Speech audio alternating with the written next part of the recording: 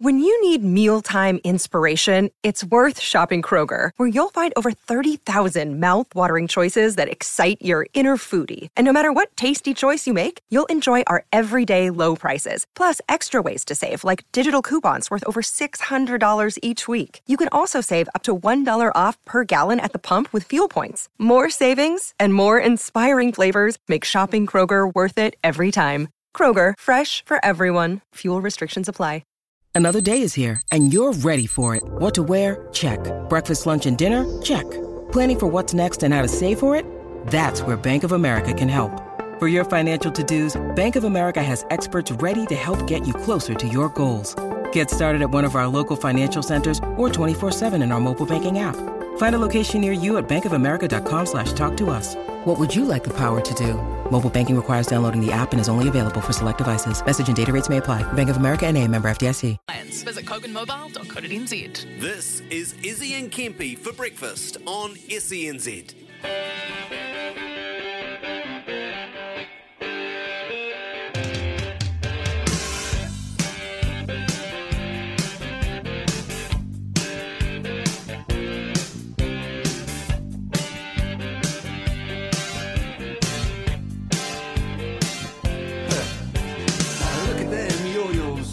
The way you do it.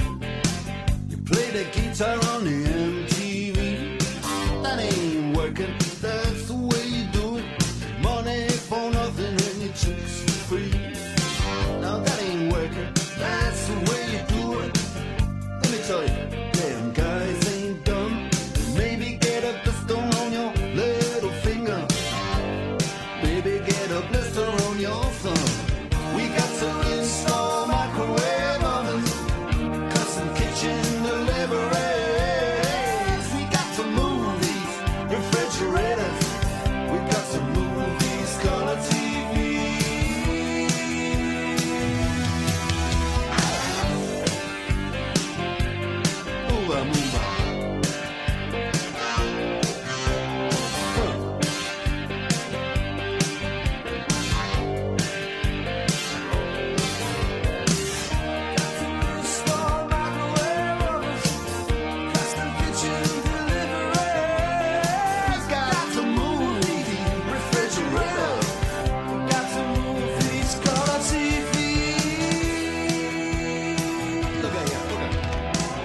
It's 2 minutes past 6 here on your Good Morning Tuesday, SENZ Breakfast with Mitch and Ricardo. I was just saying, Mitch, that song, Money for Nothing, all those lyrics about, you know, he's a millionaire and he's this and he's that and he's got his mink coat and, you know, he gets his money for nothing, his chicks for free. Mark Knopfler from Dire Straits wrote that song based on a conversation he heard between two tradesmen who was setting up his new mansion as he was moving into it.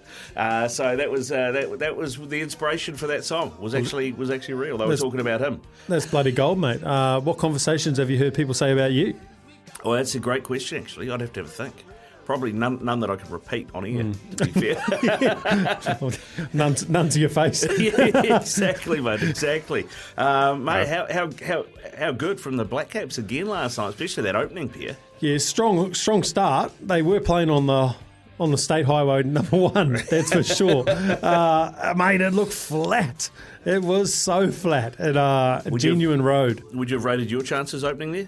Oh, highly, actually. Yeah. It didn't look super challenging. I was actually sitting there thinking about it last night. I was like, next time you watch the way like Conway and Lath, or probably Conway more so, is that he's playing so far out in front of himself with just his hands and his bat, which you wouldn't say like an opener would do that in New Zealand in our conditions where it seems around. It just shows how flat it is when someone can play away from their body in the third or fourth over and just trust their hands and not worry about too much foot movement. I was like, well, that's when you know. That's when you know it's a road. Well, that is the thing, because I chucked it on and I was just like, oh, you know, first day, probably not much is going to happen for a few overs. You know, they're a feeling out process. I think it was the second over. Conway just played straight through one square of the wicket for 4, and I went, oh, okay. This looks nice. Ball's not... Naseem Shah as well, he's not slow. No. Like, he's got good wheels, got real good wheels. In New Zealand, if he was bowling like that, it'd be up above the head, like rapid, mate. So, and when you can get on the front dog every ball, Yeah. It was actually, there was a stat that they put up, and I think it was Waka Eunice was part of the commentary team at that time, and he kind of was laughing to himself, and I can't remember it must have been last year, like stats for last year at Karachi. Yeah. How many wickets were taken by pace? How many was taken by spin? What was the stat? I think it was 9 wickets were taken by pace, 49 were taken by spin. Yeah, right. And, the average at pace was like 74 and the average at spin was 35 or something. And he just laughed and said, who would be a pace bowler? It's crazy, eh? And for some reason, just Pakistan seems to just like churn them out. Yeah. There's just a constant conveyor belt of them. But yeah, Karachi, mate, that's I guess that's the difference, right? In New Zealand, we expect the ball to swing and move around a little bit early, and then get flatter as the test goes on. I guess in the subcontinent, you want it a little bit flatter. You win the toss, you bat, you score some runs, and hope the pitch deteriorates. I would have thought that Pakistan would know those conditions better than us, right? We've named 3 spinners, they've named 1. That surprise you? Well, they've named 1, and then Salman, who's a spinning all-rounder. Yeah. So, yeah. I guess, I don't know. I don't know what's going on, to be honest. It's Pakistan, since got rid of Ramiz Raja, like they're just going through another patch where I don't think anyone knows who's in charge. What's going on? What's going on? It's in the new selectors, convener selectors come in. I think it's Shahid Afridi. He's in there, and there's a few other senior guys floating around. So it'll take them a while to figure out what team they want to pick, I guess. Yeah. What about the rest of that scorecard? I mean, if we look at how the Black Caps started, as we mentioned, the opening pair did the job again. Latham 71, Devon Conway 122, then Kane 36 off 91. So it certainly took his time. It sort of reminds me of some of his T20 innings. Then Henry Nicholls 26 off 56. Come, mate. Give him a break, mate. Kane's been exceptional since he's obviously got rid of the captaincy. I know it's only been one game. Yeah, you got to give them in. He did score 200 last time out. I suppose that's all right. Daryl Mitchell 3, and then we've got Blundell 30 not out, Ish 11 not out. Michael Bracewell got the duck. I think everyone else, even Kane, will be missing. Missing out on like a huge opportunity. Obviously, missing out on a huge opportunity because, like I said, it was flat. It wasn't doing too much. Yeah, a little bit of reverse swing, but the wicket's so slow with so little bounce that it's actually not that hard to cover. So, I mean, Henry Nicholls again. I know you had a little chuckle when he came into the office that he didn't get his average overseas again. But you really, when you get off to a start like that, you really want Henry Nicholls, Daryl Mitchell, Tom Blundell to really capitalise off that start, because in those conditions, if you can find a way of hopefully buying enough time, like we've talked about with the England series, the first test, you might only have to bat once. If they could have scored 600, 650, could have really put themselves in a really strong position. They still, long shot, really long shot with the way Ish batted the other day. If him and Blundell get off to a good start today, they could push maybe 450. 309 for 6 on that pitch. That feels like Pakistan, while they might not be happy, it feels like it was a pretty even day. I think so. I think definitely towards the end, obviously picking up those last couple of wickets, getting rid of Bracewell and having Ish at the crease, I think it definitely probably feels a little bit in New Zealand's favour because they could push on to get a decent score. But I think the positive thing is that the game's advanced, right? Yeah. The game's advanced. I think New Zealand, hopefully, with the side that they've picked, I think Matt Henry was a good inclusion. We spoke about that yesterday. He might come in for Neil Wagner, who seemed a little bit down on pace. Hopefully, we just might have a little bit more potency with the ball this second innings. Yeah. Where does he bat? Does he get to come in ahead of the captain? Given what we saw from the skip last time out, he didn't go that well. No chance, mate. Well, I'll tell you what, neither Henry or Southey are going to hold back. They will be swinging for the hills. That's just the way they play. And when they come out and bat in Test cricket, they just try to hit the ball, try to hit some boundaries.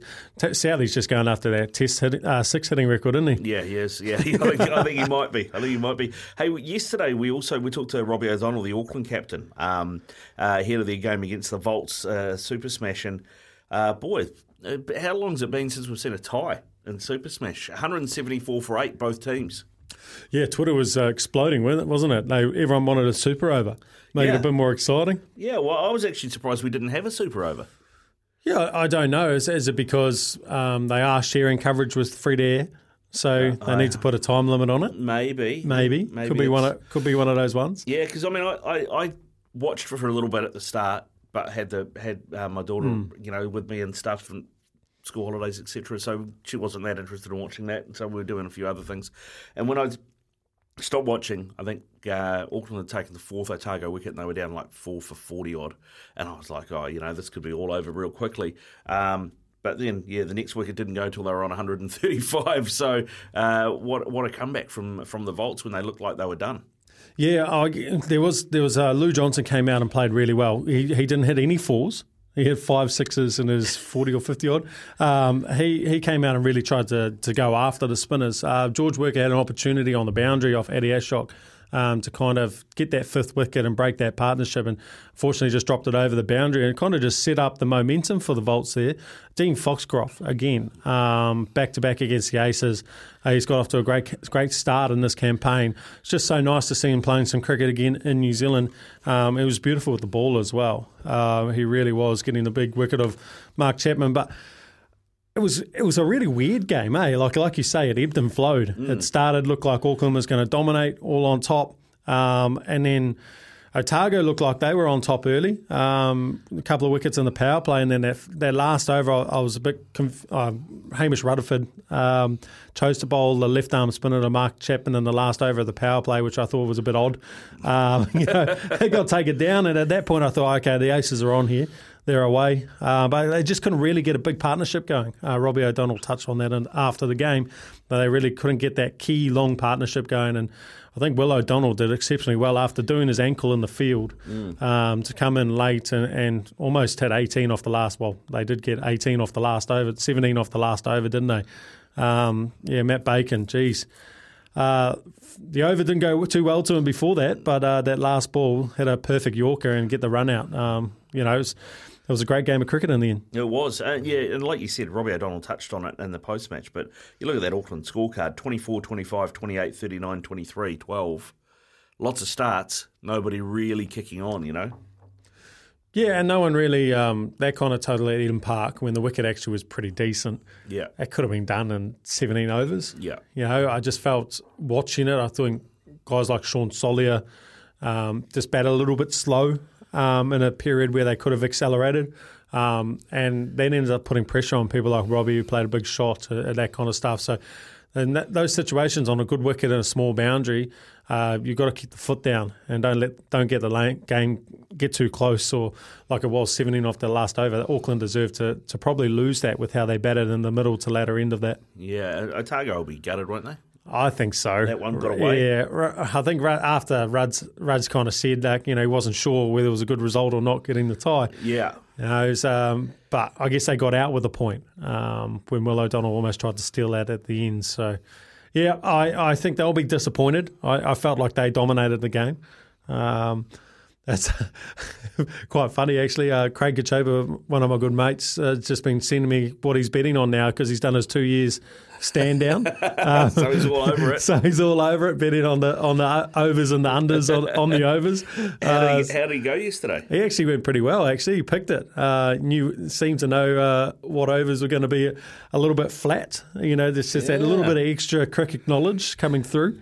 So that was entertaining, seeing the text message of what he was having a punt on. I need to get into that group chat. We should talk Phoenix as well. Yesterday, Phoenix had a doubleheader in Wellington. The women's team, they got their first point of the season against West Sydney. They took the lead, probably disappointed they didn't go on and take all 3 points. Ended up with a 1-1 draw. And the men's team, man, it was a great game, actually. The Phoenix versus Melbourne City, who were the league leaders. 20 shots the Phoenix had to 13, had more possession, had more shots on target, kept the Melbourne City keeper busy.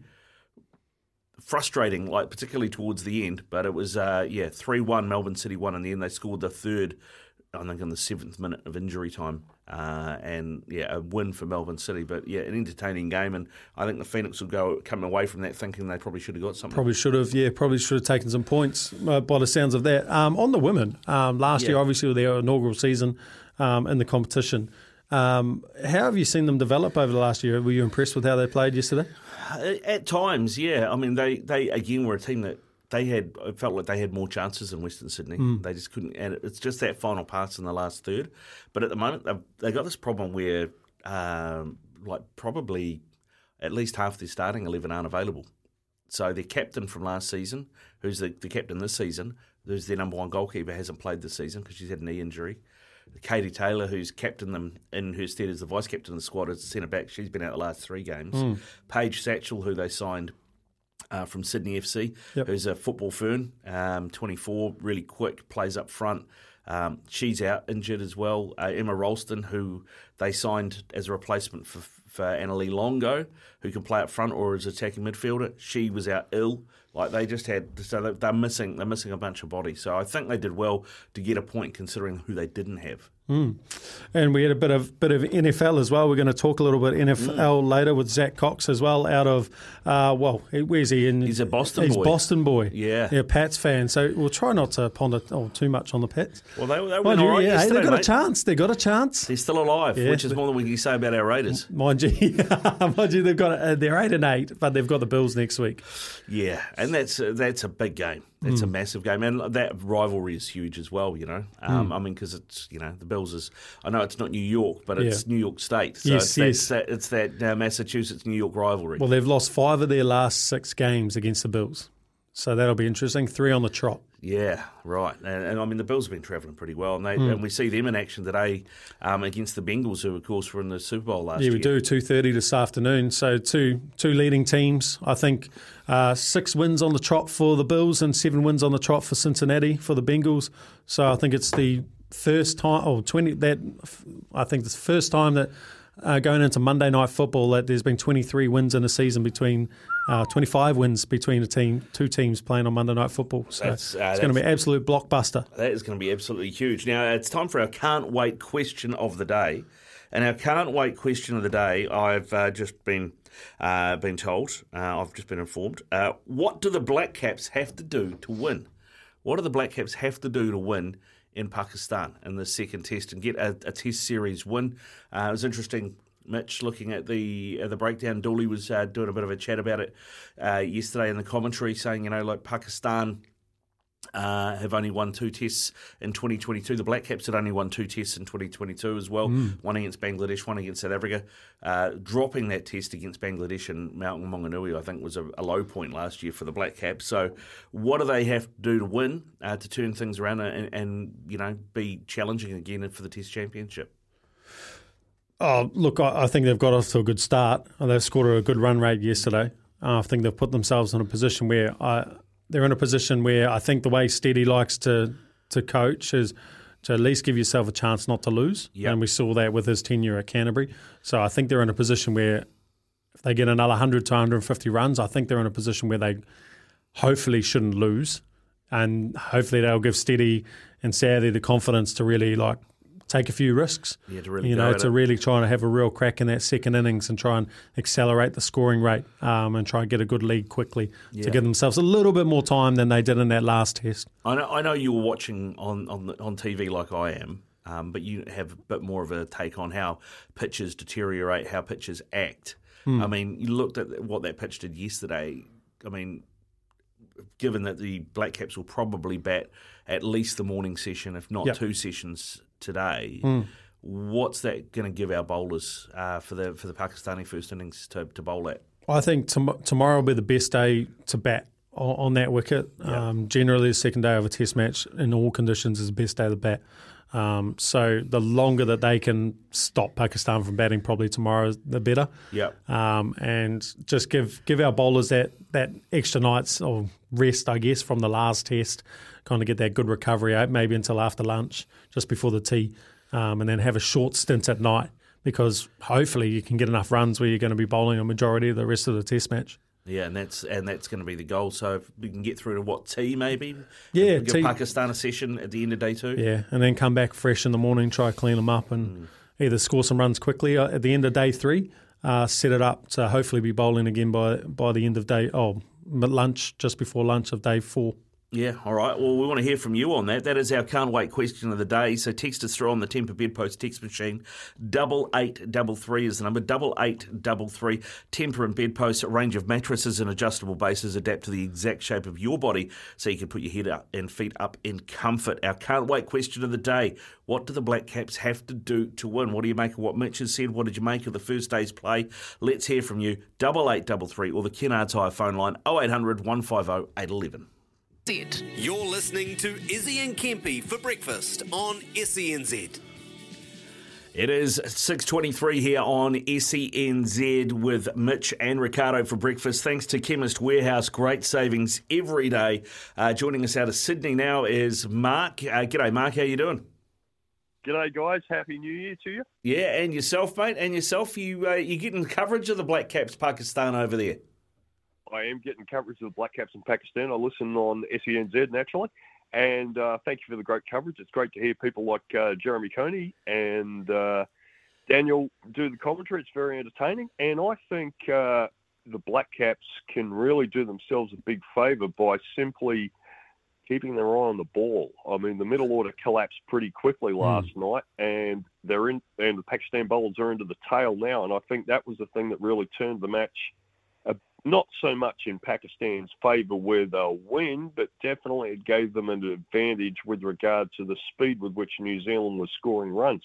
I think if the Black Caps just keep their eye on the ball, stay cool under pressure, and think about where the batsmen are going to place the balls, that'll be a lot better for them. And New Zealand won't lose so many wickets so fast, and will actually have a chance of setting a good first innings total.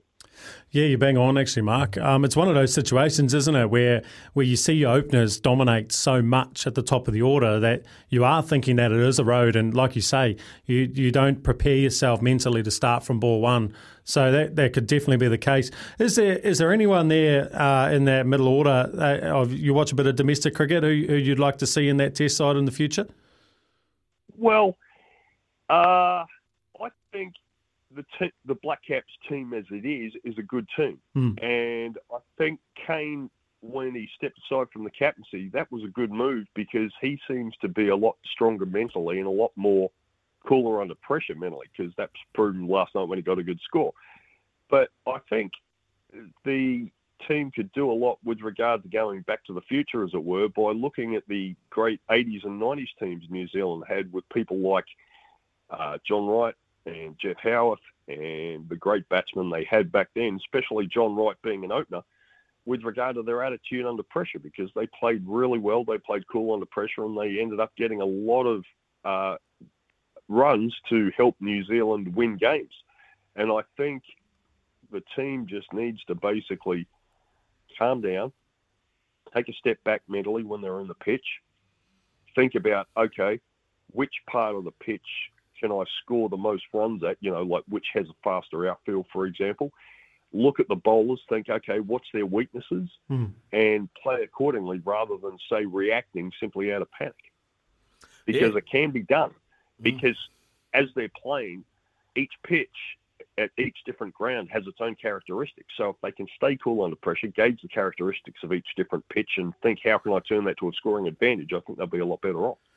Yeah, I think that's a fair comment, Mark, and kind of plays a little bit into what you said yesterday, Mitch, about maybe having Will Young come and partner Latham at the top, so you got Conway batting at 4 and just gives us more solidity through the spine. A bit more stability, a bit more stability, a bit more maturity, a bit more experience, Yeah, no, good stuff, Mark. Thanks for your call, bud. Enjoy the continued coverage on SENZ. It'll be back for you again from around 6 o'clock this evening, coverage of the second test out of Karachi in Pakistan. Coming up, actually, in about 3 minutes' time, Mitch, game of Premier League football about to kick off. Brentford hosting Liverpool.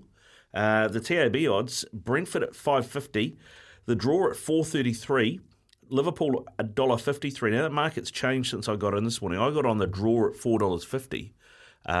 Talk us through your thinking around jumping on the draw. On the draw, well, Brentford got a great record at home. They've got a very good record at home. They're a tough side to beat there. And Liverpool, I mean, even Kez, who Captain Kez through the glass there, who's a dyed-in-the-wool Liverpool fan, will admit that, they got really lucky against Leicester. They were the second-best team against Leicester, even though that game was at Anfield. But they managed to get a win because Leicester scored 2 own goals, basically. And they've got injury issues. The length of the injuries for Liverpool, there's no Jordan Henderson today. He's not even on the bench, and he's really important to them as a leader. But there's no Luis Diaz, there's no Diogo Jota, there's no Roberto Firmino, there's no James Milner, there's no Curtis Jones. So, obviously Jordan Henderson is missing as well. Andy Robertson's on the bench, but he went off with what looked like a nasty calf injury last game. So, I think he might be on the bench just to be a body. I think Liverpool are really struggling in terms of depth because they've got so many injuries. So I think they're Brentford they were 450, they're in at 433 for the draw. I think is probably a good investment. All right, so we're backing you in. Backing me in. I've chucked the 20 on it. So, okay, 20. That's confidence. Oh, mate, I've talking high rollers here. I'm all about filling the beer fridge. That's all I want to do, fill the beer fridge. So, so that game kicks off in about 2 minutes' time. So we'll keep you up to date with that throughout the morning. Have you got a team you follow the EPL? Well, when I first started getting involved and interested in it was as a youngster. I used to follow Newcastle United when I used to play when I was young. Yeah. And then when Ryan Nelson went to Blackburn, I started following Blackburn. Right, okay. So outside of that, just the teams I play on FIFA. Right, who do you play on FIFA? Yeovil Town, because they're in the lowest. They were in the lowest league, and they had the green and white kit. And I don't know, it just looked cool to me. And build them up into a Premier League side, mate. Yeah, huge. As everyone does, you never start at the top, do you? You start down low. I always used to start with Barnet. Barnet, who are based in North London. Yeah, but the Barnet, the bees. I always used to start with them. But no, good stuff, mate. Good stuff. Well, you should have brought that up yesterday because Yeovil and Plymouth are big rivals.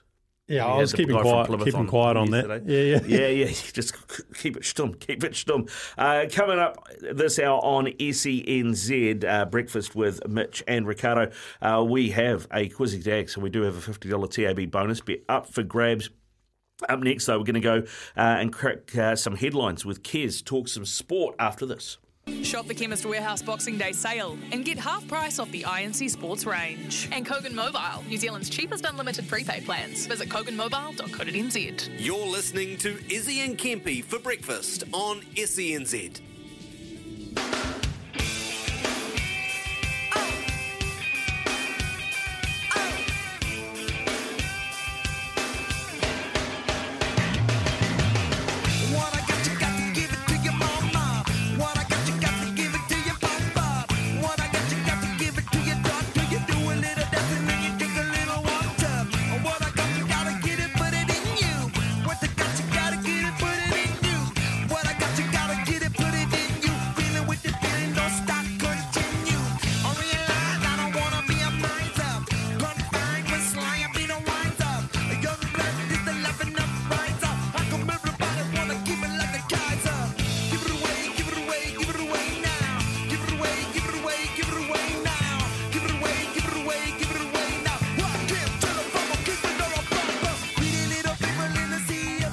.35 minutes past 6 on SENZ, listening to Mitch and Ricardo.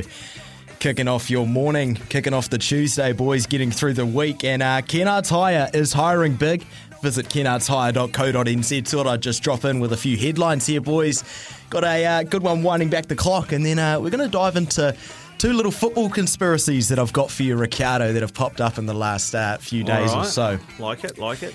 Boys, how good was it to see Venus winding back the clock at the Classic last night? She showed that she's still got it at the young age of only 42. She's still got 10 years in her, doesn't it? Jeepers, she was looking good out there, looking strong against American Katie Volleynet.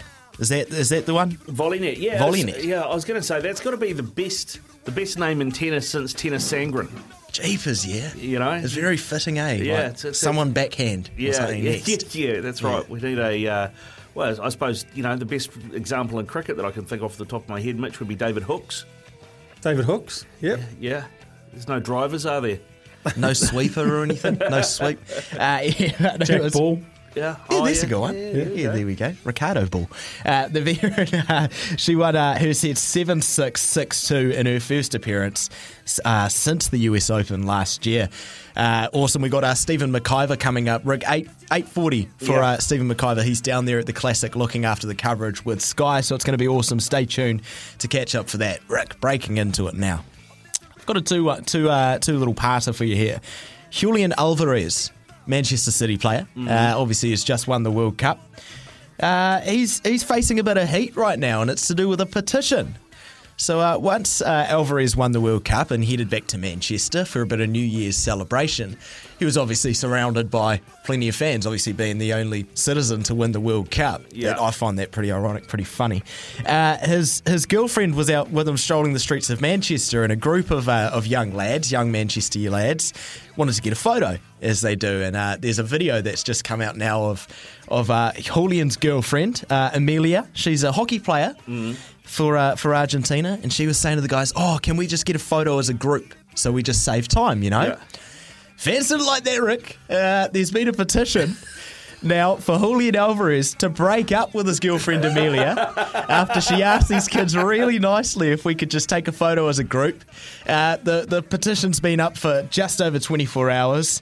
30,000 signatures. So I don't think Julian's going to actually pull through. They've got more signatures than City have got fans. That's it. That's what I was going to say. They've pretty much filled up the Etihad for a normal Saturday, isn't it?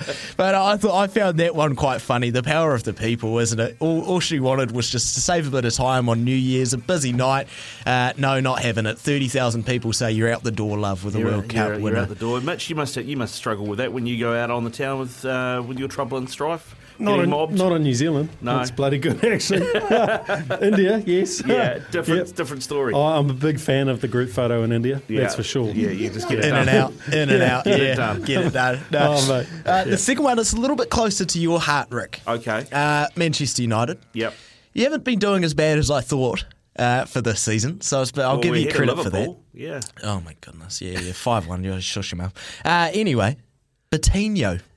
Your new star number 11, Rick. Do you remember this one from last week? Yeah, it was a bit of a weird one, wasn't it? Yeah, so Coutinho was a name that came up on the team sheet for Manchester United's match last week against Nottingham Forest.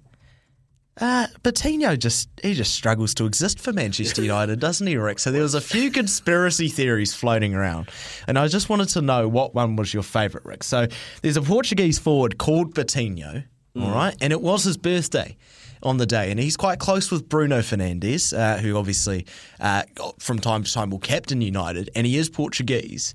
So a lot of people think that it was a little birthday gift for this young Portuguese striker Coutinho. Or the other one is that Manchester United have signed Ivan Toney.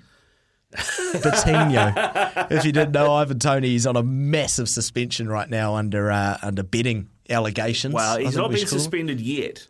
Is he not? I thought he was out indefinitely. No, he played last week. Well, he played in the last Brentford game and got injured. That's why he's not playing today. He's injured, wasn't he? Yeah. That's why he's out against Liverpool today. Over 200 occasions where Ivan Toney has bet on football matches has come up, which you're not allowed to do when you're a professional footballer, as it turns out, Mitch. Sheesh, yeah, not any professional athlete. No. So it's still under investigation. On to win, or on himself to win, or I'm not sure on the details. I don't think. So to be honest, if you're going to bet on yourself to score or bet on yourself to win, your team to win, I don't have an issue with it. It's when you bet against your team that starts a bit cagey, right? I think that's what he was doing, because it's Brentford. It's not a Man City. You can't just be betting on. So I think a part of it was he was actually looking for Brentford to lose. Well, the great Bobby Jones, anyone who knows their golf, Bobby Jones, to win the Grand Slam, he bet on himself to win the Grand Slam. Back in, 50-1 odds to win the Grand Slam. He took $60,000 away with him. So that's $60,000 way back when Bobby Jones was playing is a lot of cash. Yeah, it's a heap of cash. So boys of Coutinho, if he's still looking for a job, just remember Kennard Tire is hiring big.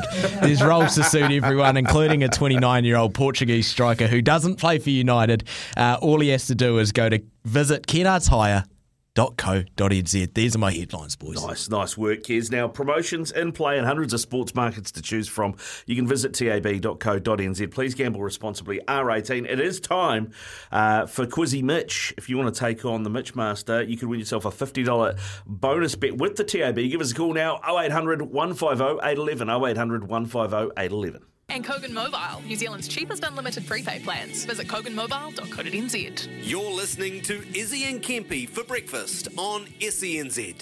This is how you do it. Quizzy Dad, come play it. This is how we do it. Quizzy Dad, come play it. Quiz is on the line, just one at a time. Don't Google a lie. Phone a friend, you'll be fine. Just listen for the signs. TAB with the prize. $50 if you're wise. If you're wrong, and then we'll say goodbye. This is how we do it. This is how we do it. Quizzy Dad, come play it. Quizzy Dad, come play it. 0800 150 811. Now give us a call. Absolutely. Give us a call on the Kennards Hire phone line 0800 150 811 to get into your chance to win a $50 bonus bet thanks to the TAB.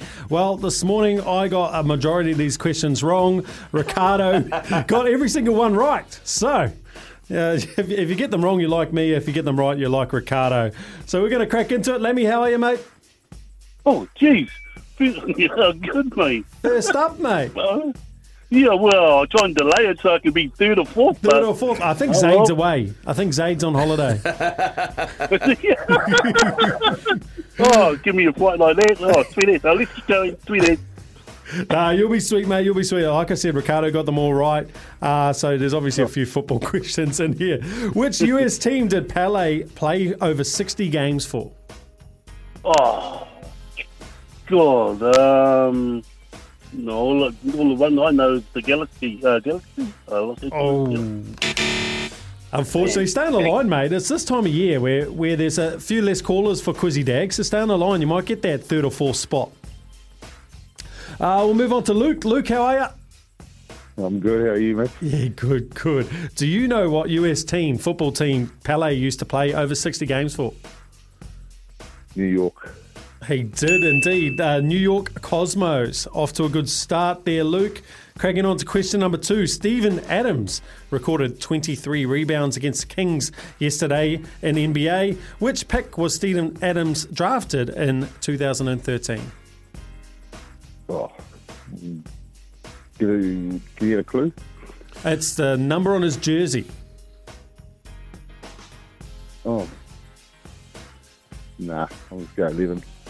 Oh, that wasn't a bad stab. Stay on the line, Luke. You might get another crack at it. Ed, how are you?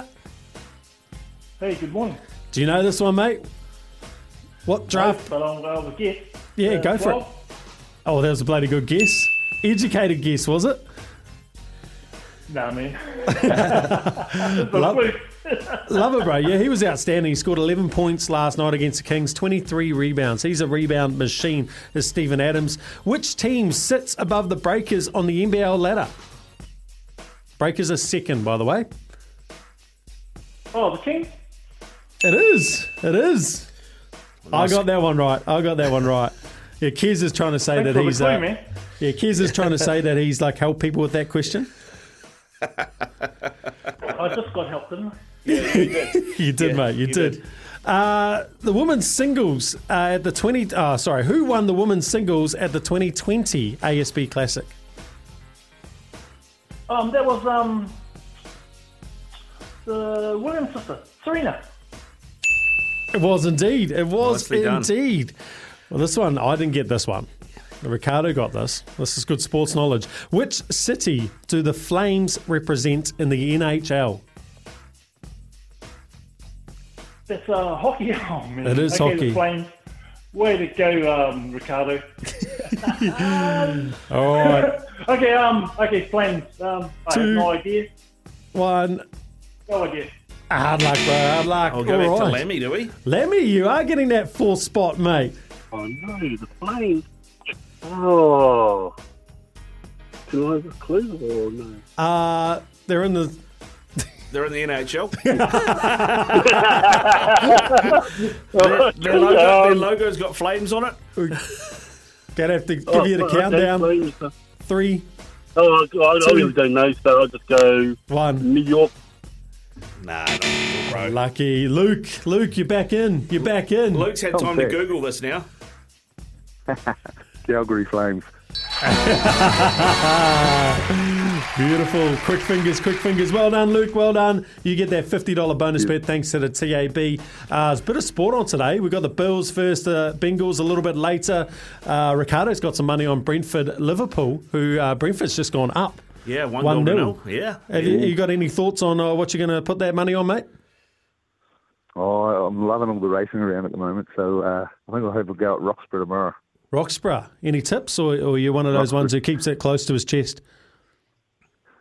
I haven't done my research yet, but we'll get into it tomorrow. Beautiful. Right. Awesome, Good Luke. stuff, Thanks, mate. How good's that? Yeah, $50 bonus bet to Lukey. Well done, mate. And we'll have another $50 TAB bonus bet to give away tomorrow. Promotions in play and hundreds of sports markets to choose from.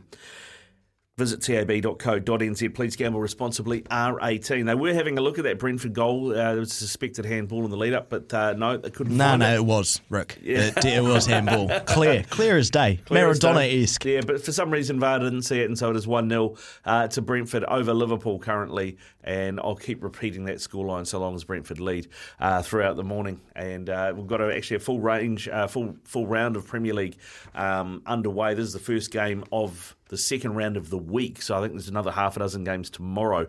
Matt Reid is going to join us a little bit later on in the show to review the Liverpool game and talk about some of the other games that are coming our way as well. Kez, you got something for us? I'm really interested for you to ask Matt as well. Obviously, like you've just said, this is pretty much the second round within a week. Like, I'm really interested to know how much of an impact this is going to have on these Premier League guys, especially the ones that have been to the World Cup. Yep. Because we obviously missed those games when the Queen passed away. There's been so many times where matches have had to be rescheduled. This Premier League schedule, it's got to be full on, right? Yeah, 100%. Yeah, it's really, really tight. And I said at the time, when they postponed a round of games for the when the Queen passed away, I thought it was a mistake, given it was World Cup year. And they didn't have to do it. Like, they were given the option. Rugby didn't do it. Other sports over there didn't do it, but football decided they were going to do it. And they ended up, I think, basically suspending 2 rounds. Because of that, and it's just crazy because they've now got a backlog of games, and you end up with situations like this where you've got 20 games of Premier League football in 1 week, and then this weekend you've got the FA Cup third round, which is the first round that all the Premier League teams are in it as well. Might be a bit too sort of looking in too much into it here, but for the likes of Brentford and these sort of teams outside the top 6 in the Premier League, it feels to me that it favours them a lot more in a way, because a lot of their players haven't been to the World Cup necessarily. They've been resting, recovering, training during the World Cup period, and while they have all these games, it's going to come down to depth. And I feel like a lot of these top 6 teams, with the guys who have been playing football for the last month non-stop at the World Cup and that Qatar heat, you know, they want to come back to the Premier League, get straight back into it. That could be why Brentford are leading 1-0. Well, it could be. I've got a thought. Yeah. I reckon just that long period of time at the World Cup with no shagging and no drinking's probably they're probably making up for some time. Yeah, potentially. Mitch, with all the athlete's perspective on this, I like it. Well, I mean, the other thing I would say on that, Kez, is that those teams, the top 6 teams you talk about that have got the bigger budgets, tend to have deeper squads. So I think it just levels the playing field a bit more. Yeah, it does. It truly does. Rick, one last question, and it's a yes or no. I don't want you to put too much thought into it. Sure. Arsenal, did they win the league? No. Fair enough. That's all. Yeah, there you go. Putting not much thought into something is one of my strengths. So I'm glad you've played to my strengths on that one. Actually, Matt Reid just messaged me as well, Mitch. So just so you've got this down. When I said to him, I said, "Oh, look, mate, I'm hosting breakfast with Mitch McClenaghan, the former Black Caps fast bowler." He said, "Excellent. You can tell him that I had him in my Fantasy World Cup team a few years back, and he did really well for me." So there you go. That sounds like Matt Reid owes you a beer. That's what that sounds like. Or a few. Or a few beers, depending how well you did. Yeah, exactly. But Matt Reid is going to join us a little bit later on to talk Premier League football around 9:40. Coming up after 7 o'clock, though, we're going to get into it with Zach Cox from NESN in Boston, and we're going to talk NFL. We're going to talk Vikings, Packers. We're going to talk his Pats. We're going to talk our Raiders. And we're going to talk the worst record in Super Bowl champion history, and a whole bunch of other things as well. We'll do that next here on SENZ. Mitch and Ricardo for breakfast. Thanks to the Chemist Warehouse. Great savings every day. KoganMobile.co.nz. This is Izzy and Kempy for breakfast on SENZ.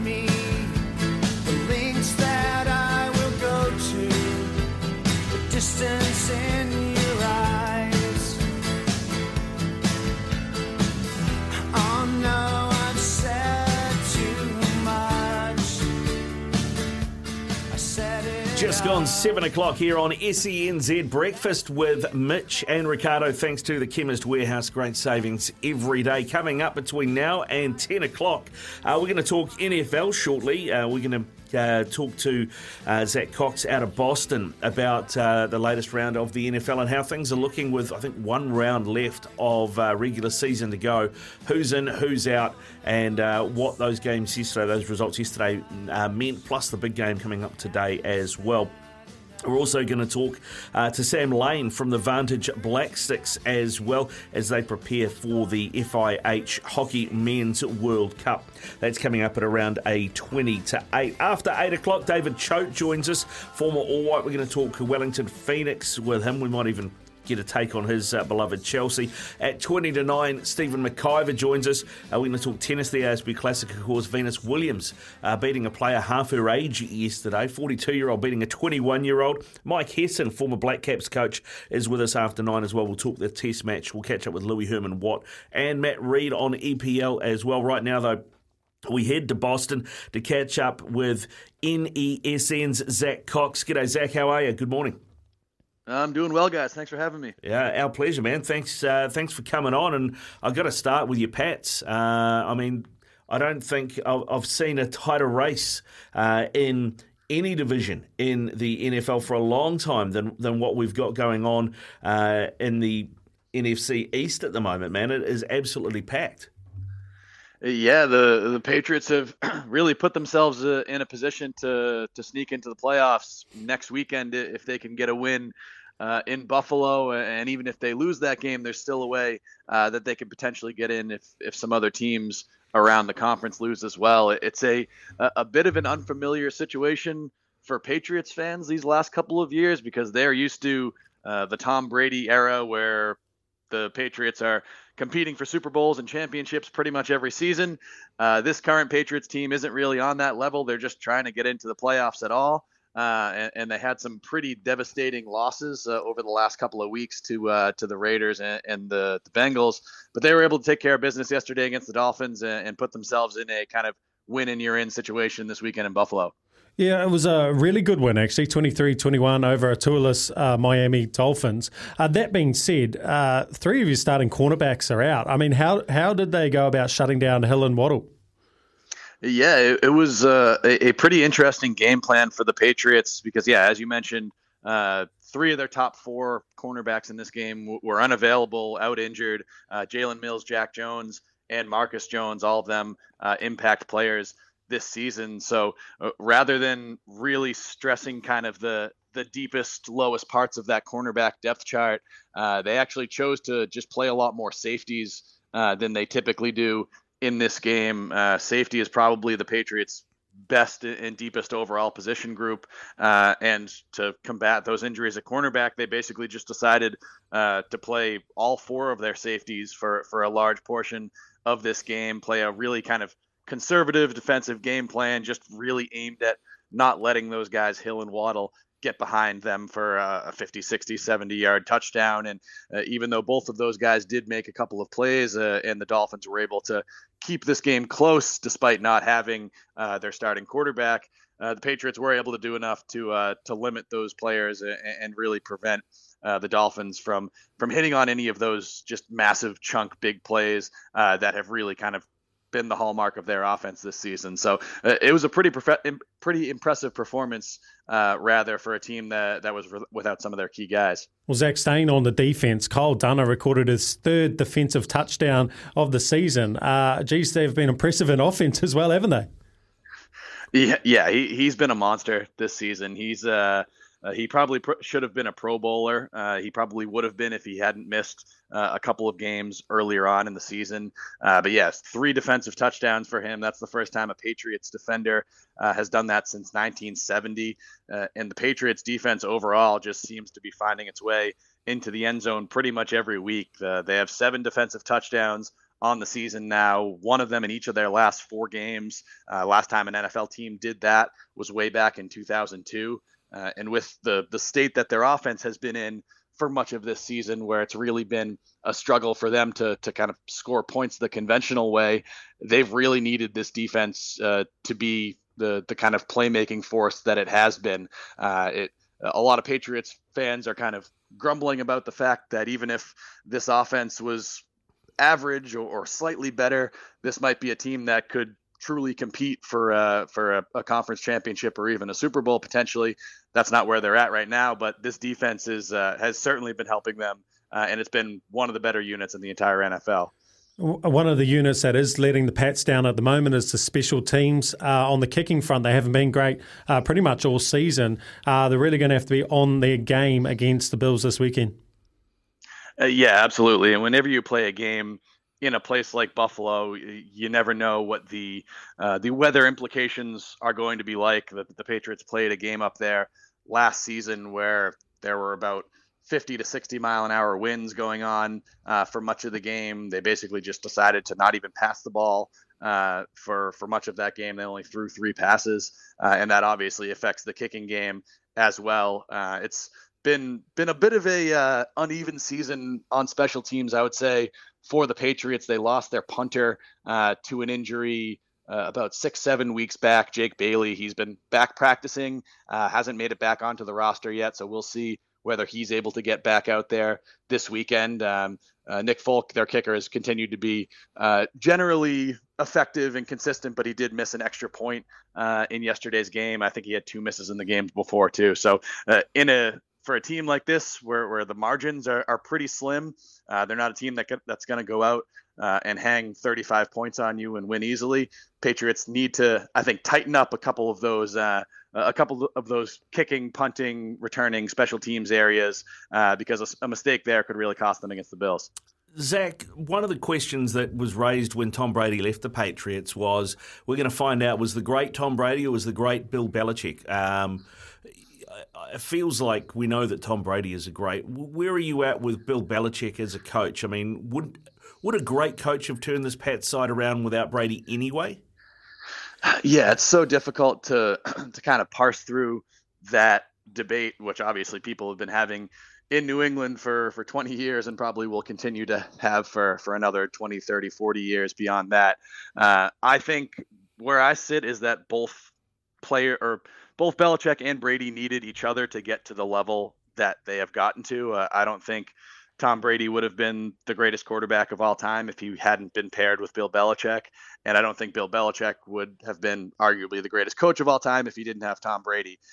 It's kind of a cop-out answer, I know, but so far the kind of scoreboard between the two of them has definitely tilted more toward Brady since they split a couple of years back. Obviously, Tom Brady has the one Super Bowl, even though this season has not gone particularly well. He will be at the very least back in the playoffs, and the Patriots have not won a playoff game since Tom Brady left, and there's still a lot of questions about kind of when they will ever get back to that level. So it's certainly been advantage Brady lately, but I think overall it's hard to really say, oh, this guy was the reason, not the other one, just because they have to be so linked from the time they spent together.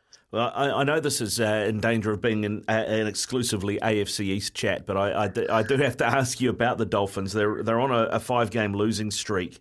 How much do you think the Dolphins are going to look back at the head injury to Toa earlier in the season and think, man, we should have handled this differently? I think they have to, especially because just the way that the whole season shook out with Tua. You had the head injury early on in the year. You had the second concussion 1 week later that sidelined him for a couple of weeks. And then obviously you had the third one last weekend. And for a guy that you and the Dolphins and Dolphins fans right now expect to be their long-term franchise quarterback, that's a scary situation from even beyond a football standpoint. There are only a certain number of injuries like that a player can withstand before he has to just simply stop playing football. It doesn't sound like Tua is at that point just yet, but it's definitely a scary situation for a player who should be coming into his prime in the next 2 or 3 years. But you never know then with these kind of injury situations. And just overall, this Dolphins team has really kind of fallen apart.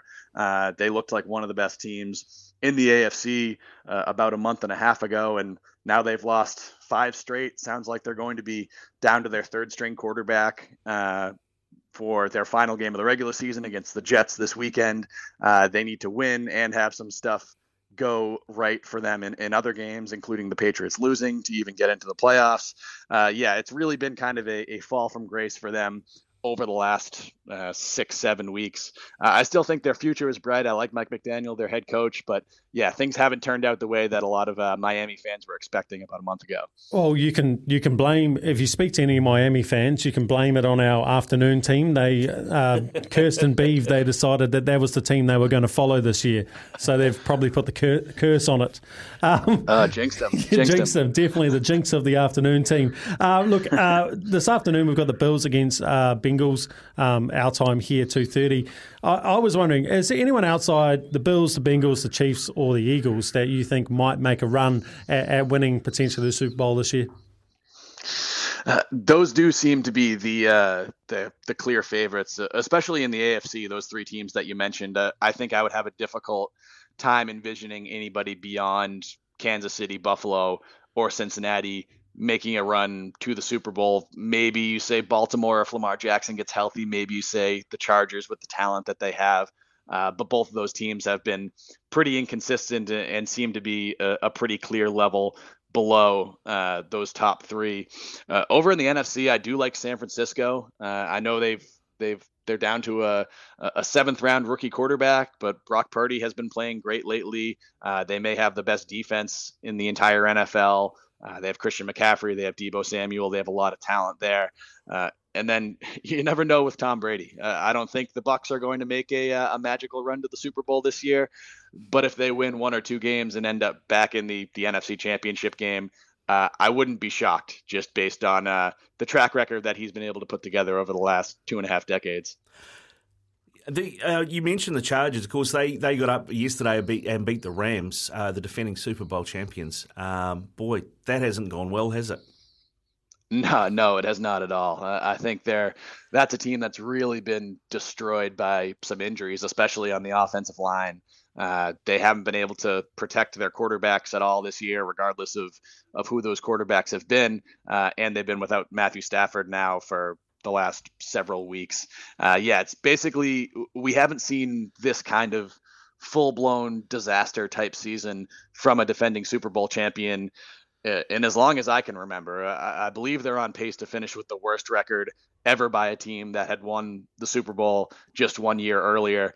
And with them, it's a tough situation because they really have kind of adopted a strategy of they don't care about draft picks. They don't care about young players. They just want kind of ready-made veterans who can compete for a Super Bowl right now. That's great when you win the Super Bowl, but when you don't and you have to maybe rebuild a little bit, then it could be a bit of a difficult situation for them. So they're going to be a really interesting team to watch over the next couple of years. But yeah, it certainly has not been the year that Sean McVay and his team were hoping for. Talking to Zach Cox here on SEN Morning with Mitch and Ricardo. Just talking a bit of NFL. Look, there was an incident with Kevon Thibodeau where he sacked Nick Foles, and Nick Foles ends up writhing on the ground. And Kevon is doing a snow angel next to him. Look, it's actually erupted on Reddit. Everyone seems to think it's like a dog act, really disgusting. What's your take on it? Yeah, I think it's something that maybe his coaches and some of the veterans in that Giants locker room will probably have a talking to him about that. He's a young player. He's a rookie. I think it was kind of a bad look. Just if Nick Foles isn't hurt on the play, then cool. Yeah, do whatever. I'm not the kind of guy that's against celebrating in football or anything like that. But it was pretty clear that he was not in the best kind of physical condition at that point from an injury perspective. I think when you see something like that, you maybe have to tone down the celebration a little bit. And I'm sure you'll have some experienced players in the Giants locker room saying, hey, Kevon, I get your passion. I like it, but maybe let's react to this a little bit differently next time.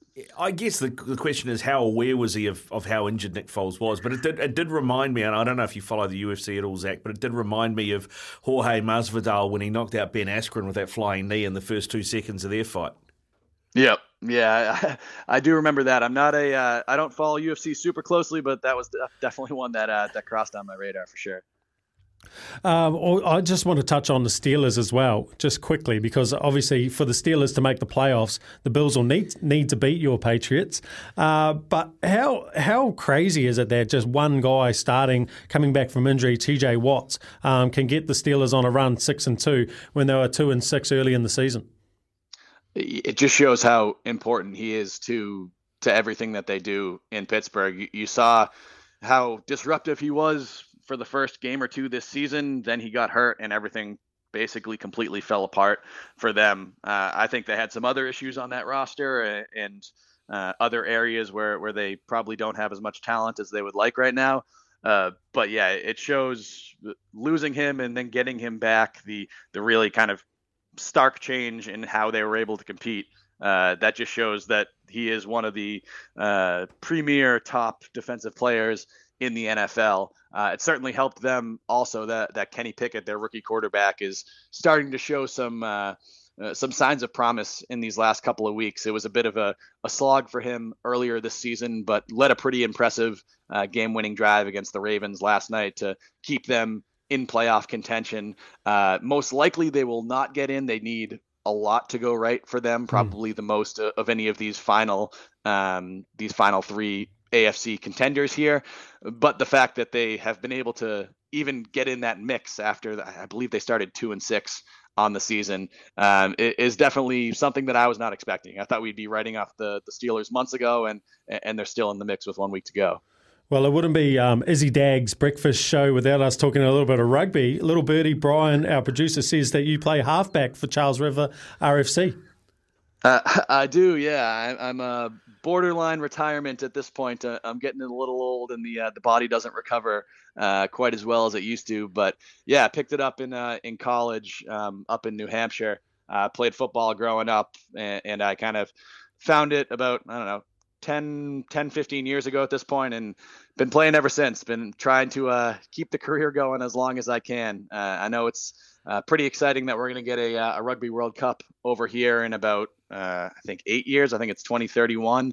We've got a pretty thriving professional league now. Finally, for the first time, there's a team in Boston, the Free Jacks, that I follow pretty closely. So yeah, exciting times for rugby in the U.S., even though we failed to make the this year's World Cup. We lost to Portugal on that last second kick. That was not great. But yeah, no, it's a great sport and I love it. I'm hoping to get over to your guys' side of the pond at some point and catch a game. Yeah, man, let us know when you come down. We'll definitely look after you, Zach. I was going to say, the Major League Rugby does seem to be going strength to strength. There's a lot of expats over there playing as well. But the USA Eagles, you mentioned, they didn't make the World Cup for this year. Where is US Rugby at, do you think, at the moment? It's kind of at a crossroads, I think, because they reached a point. It was whatever the first year that that sevens went into the Olympics. I think it was 2016. As soon as that was announced, they kind of had a decision of where they wanted to allocate their resources. They didn't have enough talent and resources to really compete in 15s and in sevens. So they really just said, all right, we're going to go all in on the sevens program. If the 15s program wins, great, but we're not really going to focus on it. And that was a successful push. They had a lot of success on the sevens circuit. They were up to number 2 in the world. I believe it was 2018 or 2019, right before COVID. They had a really impressive kind of group of players that were together for a while. And now that's sort of faded. And now with the World Cup coming here on the horizon within the next decade or so, they're now in a position where they have to build up that 15s program, which is a lot more difficult to do, I would say, just because in sevens you can grab an ex-football player, an ex-track guy, coach him up for 3 or 4 weeks, and he can be playing for the national team if he's talented enough. In 15s, that's a lot more difficult to pull off. So, yeah, I think they have a lot of work to do as 2031 comes up. Yeah, that sounds about right. Hey, just before we let you go, Zach, who did you model your game off as a halfback? Who's your favourite player? I don't know. I always liked Conor Murray over for Ireland. I got some Irish heritage, so. Well, you're in Boston. Everybody's got Irish heritage in Boston, right? Everyone's got Irish heritage. Yeah, I was out at the game at Soldier Field against the All Blacks back in that first win that they had in 100 years. So that was an exciting one for me. But I'm a little taller than usual scrum half, so I don't see a lot of 6'1" guys playing my position. It's mostly people who are about 6 inches shorter than me. So I have to kind of look in some unusual spots. Yeah, good stuff, Zach. Hey, listen, man, it's been great chatting to you. Go well, enjoy the rest of the NFL season, and like I said, next time you're down this way looking to watch a game of footy, let us know, and we'll make sure we look after you. Absolutely. Sounds great, guys. Thanks for having me. Cheers. Zach Cox there with NESN in Boston talking NFL. We're going to talk more NFL shortly, and got a few clips for you to play as well as Mitch goes to the whiteboard and shows us a few X's and O's. Update on the halftime score. Brentford 2, Liverpool 0. Brentford have actually had another 2 goals ruled off for offside as well. It's been one-way traffic. We'll get Kez's breakdown of that later. Protein Co range and Kogan Mobile, New Zealand's cheapest unlimited prepaid plans. Visit koganmobile.co.nz. You're listening to Izzy and Kempy for breakfast on SENZ. There's a little frustration here as you watch Jefferson. Alexander, and then Jefferson's so mad. Oh, elbow right to the back of the ref. He did not like that one. Watch. Accidental. Ooh. That's a good thing he put on the brakes. It's a good thing he wasn't looking at it. That was Justin Jefferson. That was ugly. It was accidental. So basically what he did is he was frustrated with the play, started to take his helmet off before the play was actually completed. The referee got in front of him and he's gone to throw his helmet in his hand like elbows down, and the refs ended up being in front of him at the time when he's brought the helmet down. But it's the first time I've seen a ref being contacted with a helmet before on the field. I mean, he was lucky not to get ejected, really. Even though it was accidental. I mean, I think the ref took it pretty well. Yeah, he did. And the frustration was that Jefferson had basically one catch the whole game. Yeah. So a lot of frustration. Obviously, he tried to say that it wasn't because they were playing on grass, but he said he does prefer the turf of their home ground where the Vikings play. So it sounds like a half excuse to me. Fascinating. We talked about the San Diego 49ers up over our Raiders. You had some good stats on the Raiders quarterback. Yeah, the young Raiders quarterback. So the Raiders have benched Derek Carr for the season, which is suggesting to everybody that they're going to trade Derek Carr in the off season. So Jarrett Stidham stood in, and he had a fantastic game from Raiders' point of view. I mean, we took the 49ers to overtime. I lost that game in overtime. It took them to overtime. Jarrett Stidham threw for the most passing yards of any Raiders quarterback making their first career start ever. It's incredible, eh? It's one of those situations where you're just in a position where you can't lose, right? You've got 2 games at the end of the season. The attack's been a little bit low. That's why Derek Carr's been put on the bench and he went hell for leather. The awesome story was Purdy on the other side, who's in his 4th NFL start. He's had 4 wins from 4 starts. He's only the 5th rookie quarterback all time to go have 4 out of his first 4 starts winning. My question to you is, do you know who has the longest winning streak as a rookie quarterback? The obvious one would be to say Tom Brady, but Tom Brady sat on the bench his first year as a rookie. So not him then. I don't know, mate. Who was it? Put me out of my misery.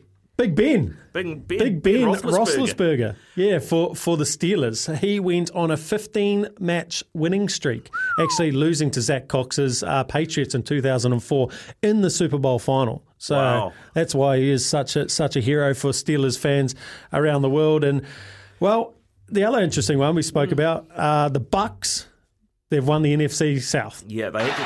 Hubbard now laterals back to nowhere. Ball is still loose on the ground. Still loose on the ground, and now there's a scrum, and that's going to be that. And the Tampa Bay Buccaneers are division winners going to the playoffs.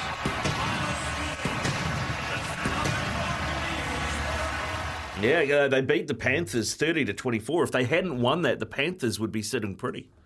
They would be. They would be, actually. They would be. Yeah, so they've clinched it with an 8-8 record. Yeah, which is still 1 game to go, so they can still have a losing record. I mean, it's been pretty poor for them, the Bucks, this season. And it's hard to see them doing anything postseason. Yeah, Zach touched on it. He said you never count them out, but yeah, they don't really seem like a massive threat leading into the playoffs. But it's going to be a fascinating little end to the season, really. There's so many games, so many ways it can fall.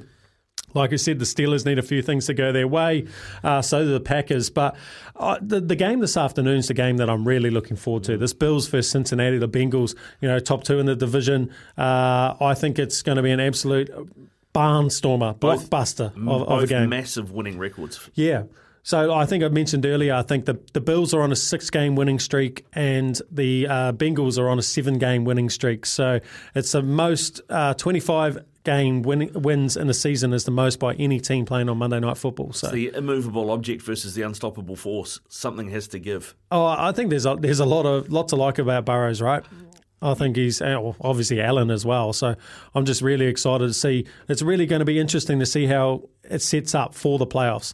It will be. The interesting thing too is that at the beginning of last season, if you'd said to somebody the Bengals were going to make the Super Bowl, nobody would have believed you, right?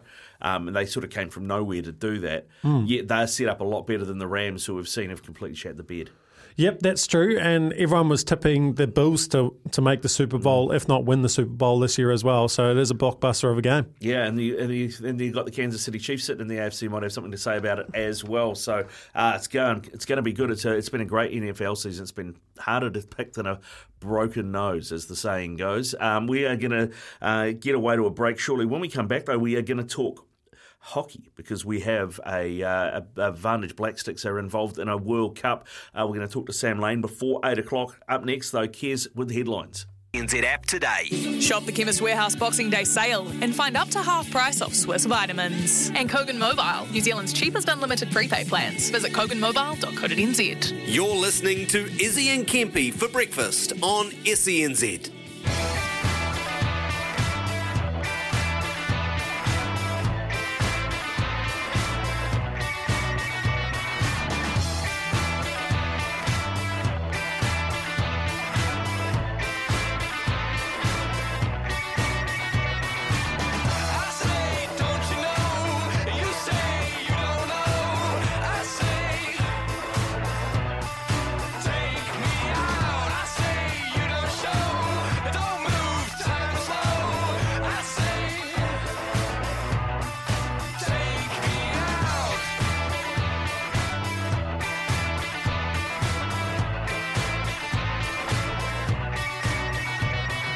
.36 here on SENZ. You're listening to Breakfast with Ricardo and Mitch.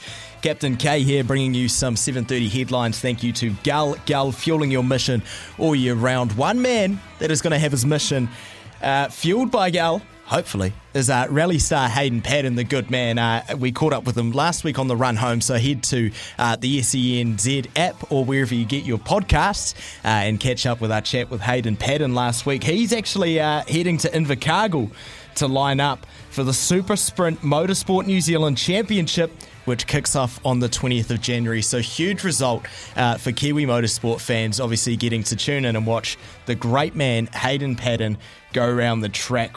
Rick, I've got one for you again. I know we're talking a lot of football today, and we talked about Ronaldo's salary with new club Al Nassr in Saudi Arabia. He's on his way there now. We saw a video go up that he posted this morning of him on his big old private jet, of course. Ronaldo's got one of them, heading over to Saudi Arabia to go attend his first training with Al Nassr. Highest paid footballers right now. A list just came out, and just to clarify, this is in USD. I thought I'd take it from 5 to 1. Okay. Because number 5 is really surprising to me. Who's number 5? Andres Iniesta. Oh, really? So he's still knocking about in Vissel. I think that's Kobe in the Japanese league. But per year, no bonuses, straight off contract. Iniesta, who I believe is 37, 38 now. Must be, yeah. Still knocking about. Barcelona legend is earning $31 million a year. Fourth place is Neymar with 37, Messi with 41, Mbappe with 63. So a massive checkbook for PSG, who, may I mention, lost yesterday, which is always a great result. Love to see it. And obviously at number 1 is Cristiano Ronaldo, who comes in at $214 million just off Cristiano wages who? a week. Yeah. Ronaldo. No, geez, I won't do that ever again. But no, I thought that was really interesting, Rick, that PSG, 3 out of the top 5 players, mate, surely we've got to, this is now the time where financial fair play, they really have to have a sit down and look at it. Super teams and in football. What are your opinions on it, Rick? I mean, it's been done before. Real Madrid used to do it. They had they used to have what they call these. Basically, it was called the Galaxy of Stars, is what they called the Galacticos. Yeah, the Spanish term for it, and it kind of worked for them, but Man City did as well. Yeah, well, Man City have done it. Yeah, I mean, and it all comes back down to how you manage your books, because the thing that Man City did is they weren't they were going to be in trouble with financial fair play, right? And then they sold the naming rights to the Etihad Stadium, which is owned by the people that own Manchester City, and they were basically paying Peter to pay Paul, robbing Peter to pay Paul, if you know what I mean. So they were taking money off one of their own companies to put into one of their other companies so that the balance sheet looked better, because the deal for Etihad to own the naming rights for that stadium was the biggest in football history, the biggest ever naming rights by a long way. So basically they did it entirely just to get their books in the black for financial fair play. They closed that loophole now, UEFA, that they can't do it. You can't spend money from one company you own to another company that you own to do it. I think it needs looking at. £67.5 million per year. Yeah. So that's a couple of good players, isn't it? Yeah, well, exactly. I mean, so, I'm not a fan. I'm not a fan of it, but basically there's not a lot UEFA can do, because they've tried to do Man City. They've tried to do PSG in the past for financial fair play. They've taken it every time. They've taken it to the Court of Arbitration for Sport in Europe, and they've basically found it's an anti-competitive rule, and they've ruled against it. Well, Kylian Mbappe pretty much owns the club, so I think they'll take that up with him next. Those are my headlines, boys. Liverpool have just scored, so now it's 10-0 to Liverpool in the Premier League. No, it's not. They're still trailing 2-1 to Brentford in the 50th minute, just past there. But those are the headlines. I'll keep you in the loop with Ronaldo's private jet journey to Saudi Arabia, which is fueled by Gal, who are fueling everyone's mission. Pop into your local for some good value. Fuel, visit gal.nz. 19 away from 8. When we come back, we're going to talk hockey with Sam Lane. Kogan Mobile, New Zealand's cheapest unlimited prepaid plans. Visit koganmobile.co.nz. You're listening to Izzy and Kempy for breakfast on SENZ. It's 7:45 here on Mitch and Ricardo for breakfast on SENZ, and Vantage Windows and Doors are right behind the Vantage Black Sticks as they get ready for their World Cup. And from the Vantage Black Sticks, Sam Lane joins us. G'day, Sam. How you doing? Good, thank you. Thank you for having me. Yeah, no, thanks for coming on, mate. You guys, I guess, must be in camp now. The World Cup, your first game is on the 14th of Jan, not too far away. When do you jet out? Yes, so we're back to training now. We just had a little bit of time off for a Christmas break and New Year's, although we've been given all our fitness programs to do over that time. But, back to training today, and then we jet out on the morning of the 5th. Sam, are you one of those guys who actually does the fitness program? I've had a couple of athletes I've played with in the past who have sent through times that are almost world record pace. Are you one of those diligent ones who goes about it the right way? Yeah, I always make sure I try to keep up with it all. The guys have been good. We've got usually boys that are on Strava or some of these tracking apps that you get no leeway these days. Well, geez, I'm glad that wasn't around when I was around. Look, Sam, let's go back to the start of your career. Let's find out who Sam Lane is. 2016, you made your Test debut against Australia in the Trans-Tasman Series. That third Test match, you guys ended up beating Australia. You must have been thinking, geez, this international hockey thing's a bit easy, beating Australia in your third game. Yeah, that's for sure exactly how I felt. No, it was very, I think at that time it was just kind of just kind of happy to be there and happy to let others kind of shine and then put myself in a position also of me showing my strengths. But back then we had a very new team.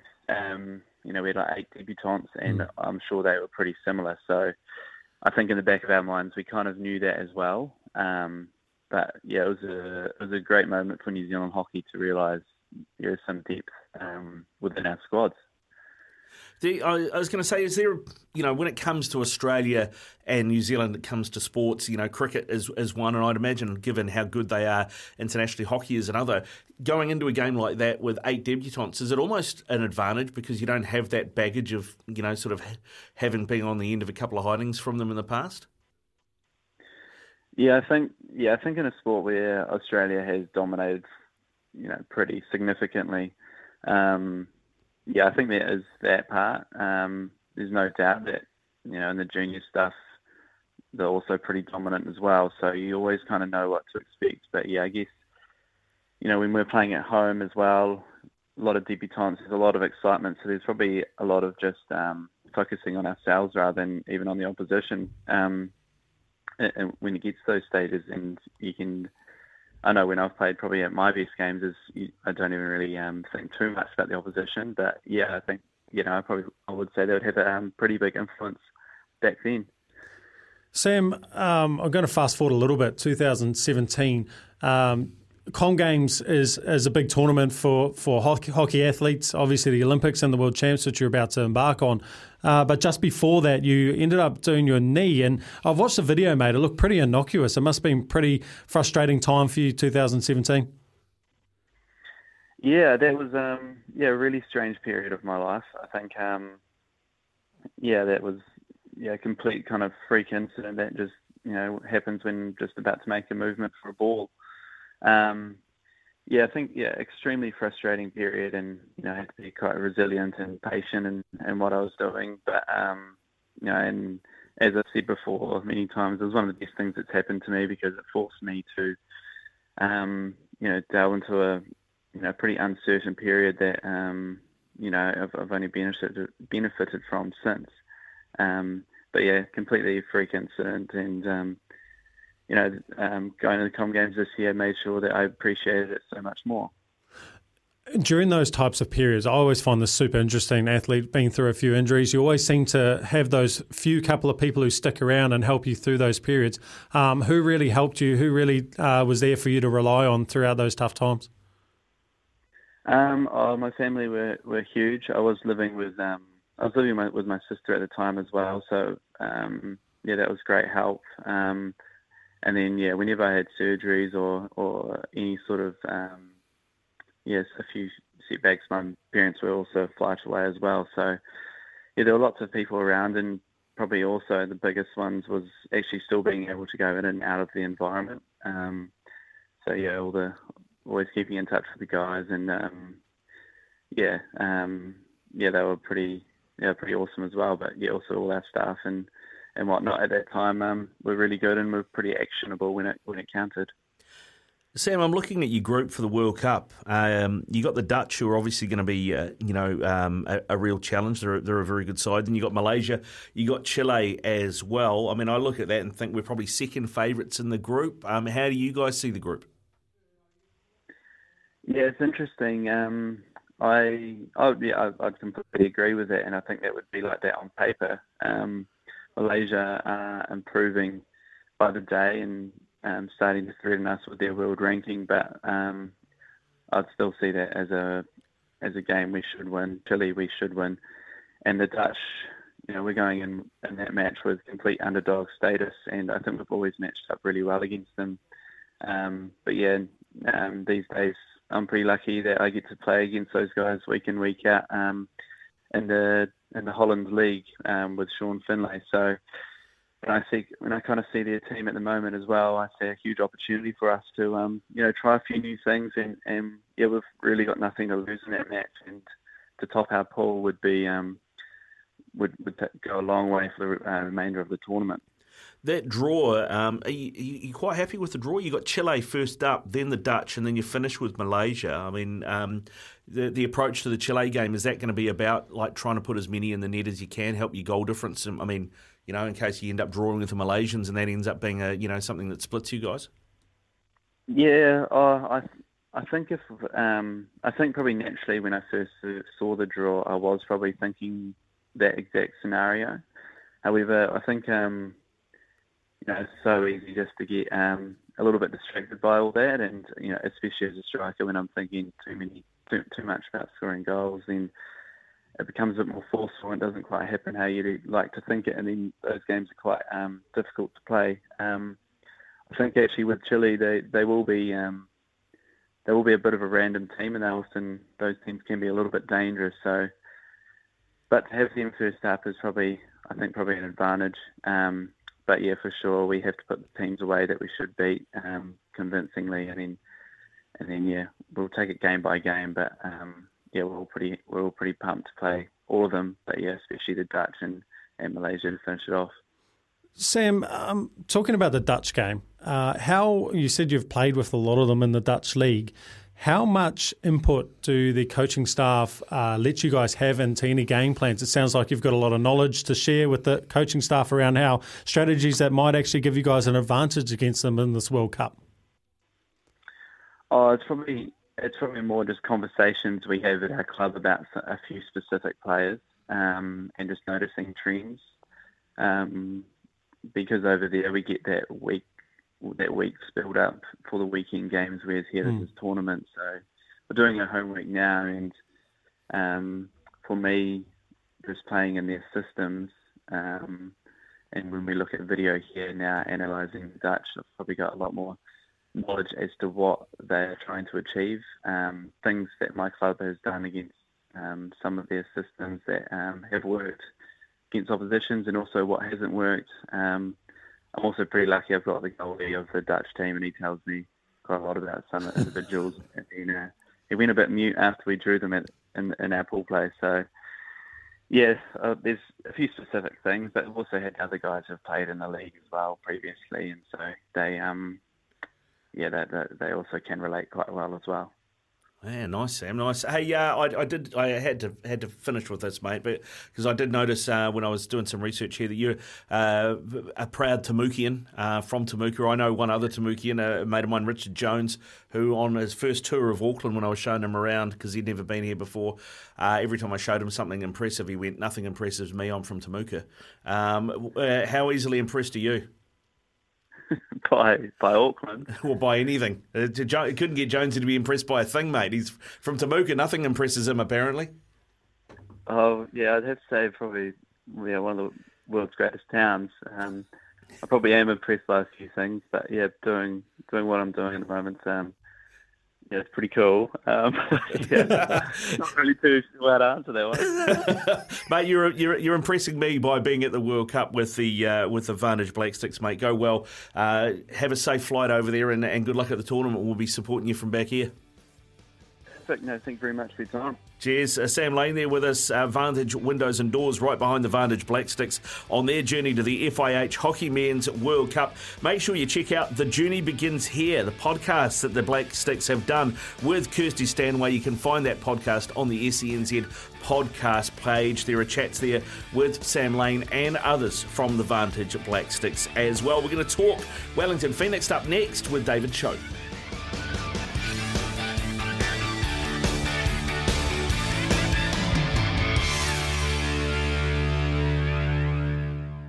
Medalists like Emma Twigg and Zoe Sadowski-Sinnott, I catch up with athletes past and present, along with those doing great work off the field. It's open, honest and good fun with some amazing women. Join us for a great yarn on Trailblazers, Sundays at 10 a.m. and on demand on the SENZ app. Shop the Chemist Warehouse Boxing Day sale and get half price off the Bondi Protein Co range. And Kogan Mobile, New Zealand's cheapest unlimited prepaid plans. Visit koganmobile.co.nz. This is Izzy and Kempy for breakfast on SENZ. I want to tell you a story about the house running blue. I come home one Friday, had to tell the landlady I done lost my job. She said, that don't confront me, long as I get my money next Friday. Now next Friday I come, I didn't get the rent, and out the door I went.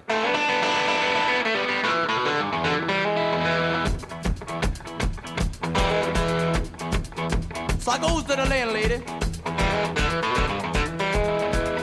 I said, you let me slide. I have the rent for it tomorrow, the next day I don't know. So let me slide it on, you know, people. I notice when I come home in the evening,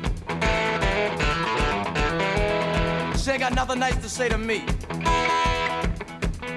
But for 5 years, she was so nice. Lord, she was lovey-dovey. I come home one particular evening, the landlady said, you got the rent money yet? I said, no, can't find no job, therefore I ain't got no money to pay the rent. She said, I don't believe you're trying to find no job. Said, I seen you today, you were standing on a corner, leaning up against a post. A couple of minutes past 8 o'clock, still 2-1. Brentford lead at Liverpool. About 20 minutes left in that one in the live Premier League game this morning. We're going to talk to David Choate shortly about the Phoenix after their 3-1 loss to Melbourne City yesterday. We'll also get his take on how Natalie Lawrence's women's side are going in the Liberty A-League as well. Also, Stephen McIver is going to join us this hour. He's part of the Sky commentary crew for the tennis, the ASB Classic. We saw Venus Williams progress last night. Erin Routliffe, our number one doubles player, unfortunately went out in the first round as well last night. We'll talk to Stephen about that and a few other things as well. After 9 o'clock, former Black Caps coach Mike Hesson is going to join us. We'll talk the IPL auction, we'll talk the test in Pakistan and a few other things. We'll have a Love Racing update from Louis Herman Watt, and Matt Reid is going to talk Premier League with us as well before 10 o'clock. All of that and more to come.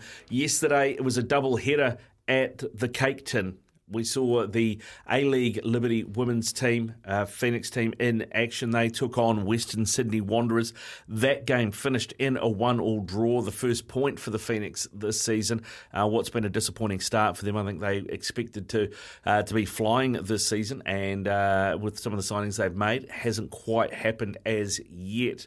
And then we saw the men kick off against Melbourne City. Melbourne City leading the A-League at the moment. Stacked full of guys who've been part of that Socceroos team as well. There was 3 of them across the front line that had been part of the Socceroos team that played at the FIFA World Cup in Qatar. And boy, Jamie McLaren made the most of it. He has now scored 9 games in a row, which is an A-League record. He broke that record yesterday, and he has only 8 goals off the all-time leading goal scorer in the A-League as well. So there we'll talk to David Choate, former All-White, about that. He's also part of our commentary team here at SENZ for the Phoenix games. G'day, Choate, how are you? Yeah, good. Watching Liverpool just chase Brentford at the moment, so yeah, wall-to-wall football, you know the story. Yeah, I do, mate. I see it's interesting, actually. Klopp made 3 changes at half-time. One of them, Virgil van Dijk, got benched. Yeah. I think there was an injury. They're saying he strapped his thigh apparently. So allegedly an injury cover. Yeah. Allegedly, mate. These mid-table scraps are always interesting to watch. Liverpool fans will love you for that, eh? There's one in the studio, mate. There's one in the studio. So I got the eye roll from Kez. Don't you worry. But got Mitch McClenaghan in here with us as well, Chody. And, yesterday was a big opportunity for people of Wellington and people from around the country in the holidays to get down to Wellington Sky Stadium and support the Phoenix with that big double header on. Crowd was probably a little bit on the light side, I would have thought. Yeah, they've struggled for crowds so far. The weather was too good in Wellington. Wellingtonians, if the sun comes out, they head to the beach. Doesn't matter how warm it is. But and it's a bit of a ghost town around this time of year. But, the football was good enough, though. They got those who did turn up. I think it was about 6.5, wasn't it? They got their entertainment, their money's worth. Yeah, they did, mate. Well, let's start with the ladies, because they got their first point of the season against Western Sydney Wanderers. They're without probably 5 or 6 players would probably be in their first choice 11. How have you rated how Natalie Lawrence has done this season after taking over from Gemma? It's been a real battle for them. They're a work in progress, a team that was sort of stuck together last year for the first time. They're now sort of starting to establish themselves. They need their frontline players back. There's no question about that. But they did well yesterday. I mean, both teams looking for their first point of their campaign, so they shared the spoils in the end. Reasonably entertaining, and again, it's about just building this women's side. We've got plenty of women's football coming up this year, so it's about building the women's game at this stage, and they're doing a good job. Yeah, well, hopefully it's not too far away before we see Lily and Paige, etc., back out there, and we can have the best team running around, and hopefully they can climb that ladder. Because I know, talking to Natalie, the talk was before the season with Betsy Hassett coming in, a bit more experience through the team, Emma Rolston as well, that they were looking at a playoff spot. They're a long way off that just yet, so they've got a bit of work to do. Yeah, they are, and look, they rely so heavily. Betsy Hassett, what a machine! She runs all day. She's got some engine, but they do rely on those 1 or 2 players pretty heavily, and I think getting their best side on the park is their way forward. Now, we saw the men take on Melbourne City yesterday as well, mate. It was a great game. I got to the end of that game and couldn't quite figure out how it had finished 3-1 to Melbourne City. Yeah, wasteful in front of goal. That's the story, isn't it? Melbourne City, the top of the table, the benchmark, they're setting the pace. The Phoenix, on the day, should have won, for mine. Their chances that they created were better. They didn't dominate the ball or anything like that. I thought Melbourne City were pretty tidy on the ball, but they limited their chances to the Phoenix, and even the goal they gave away was a pretty poor piece of play by Crieff to give away a penalty. It was a penalty, stone walk, so no problem with the decision of the referee, but just wasteful in front of goals. Any other day, I think Zawada could have had a hat-trick easily. Yeah, well, I was just going to touch on that, David. Zawada, the Polish international signing for the Phoenix, he's come in. Ricardo's given me a really good rundown on it. He believes that he could have scored all 3 of those clear headers in the box. What I want to know is that, do you expect more from your international signing, and do you think Ricardo actually would have scored? Yeah, well, the second part of the question is a massive call, but why not? Yeah, I mean, there was certainly good enough. I think actually Ricardo would have scored the one where he robbed the keeper. I'm not sure that Ricardo would have robbed the keeper, but he definitely would have put away the finish. That was the easiest of chances. Zawada shouldn't be short on confidence. He's come into the game with goals. He started pretty sort of poor in front of goal. I thought, gee, has he got goals in him? Then he's got 3, I think, in 4. He should have had plenty yesterday, had plenty of chances. The one I mentioned was an absolute sitter, which he just sort of fluffed his lines, hurried his shot when he had more time than he should. Yeah, you expect better from your international players. I think it's fair to say international spots should be for players who have the kind of quality to put those chances away. So Zawada will be reflecting this morning on a pretty poor return for a player who's better than that. Yeah, I mean you're right. Where he robbed the goalkeeper, should have put that away. But there were also 2 or 3 opportunities where he was almost unmarked and had free headers in the box. If the keeper saves those, fair enough. But a couple of them he didn't even get on target, and I couldn't help but thinking, I'm pretty sure I've seen Hamish Watson put those sort of chances away for Team Wellington back in the day. Yeah, you would. They were good chances, good headed chances, and he's a great build, Zawada. He should be doing better than that. He's a nice sort of size for a striker. Got there in plenty of time, and he's just steering them wide. One in particular, he put past the post with really the goal wide at his mercy. The other one, he got up and he got his timing a bit wrong, I think, and you've seen that happen plenty of times. But when it's sort of multiple times, he'll be the guy hanging his head in shame this morning, I'm sure. Yeah. What about the rest of the team? It all seems to be functioning pretty well. The way that Ufuk had them set up yesterday is interested to hear Piney's call on it, talking about how Jan Sass and Kraev had kind of gone a bit quiet, particularly in the second half. But really what happened is they ended up going inside, and it was all on the fullbacks, wasn't it? It was particularly Callan Elliott. I thought he had a great game yesterday. Yeah, the fullbacks did really well. They attacked well down the flanks. I do like Lewis and Ugarkovic in the middle of the park. They're looking sound. The international spots, let's say Kraev and Sass, you really want more out of them. They did go quiet and sort of fell out of the game for sort of 20-minute periods, which you really can't afford to happen. I think the side is playing well enough to win games. If you look at the table, they're sitting outside the sixth. They've scored plenty of goals. In fact, I think they've scored the second most in the league. I think 18 and conceded 18. But 18 goals conceded is way too many. I think that's the highest in the league. So their defensive setup obviously needs some work in terms of stopping conceding those goals. And even yesterday, they did keep Melbourne away from goal. Remember, this is a Melbourne City side that everyone says is the best in the league. Well, the Phoenix looked as good as them for long periods of the match, I thought. Yeah, like you say, a bit of work on the defensive side for Ufuk Talay this week.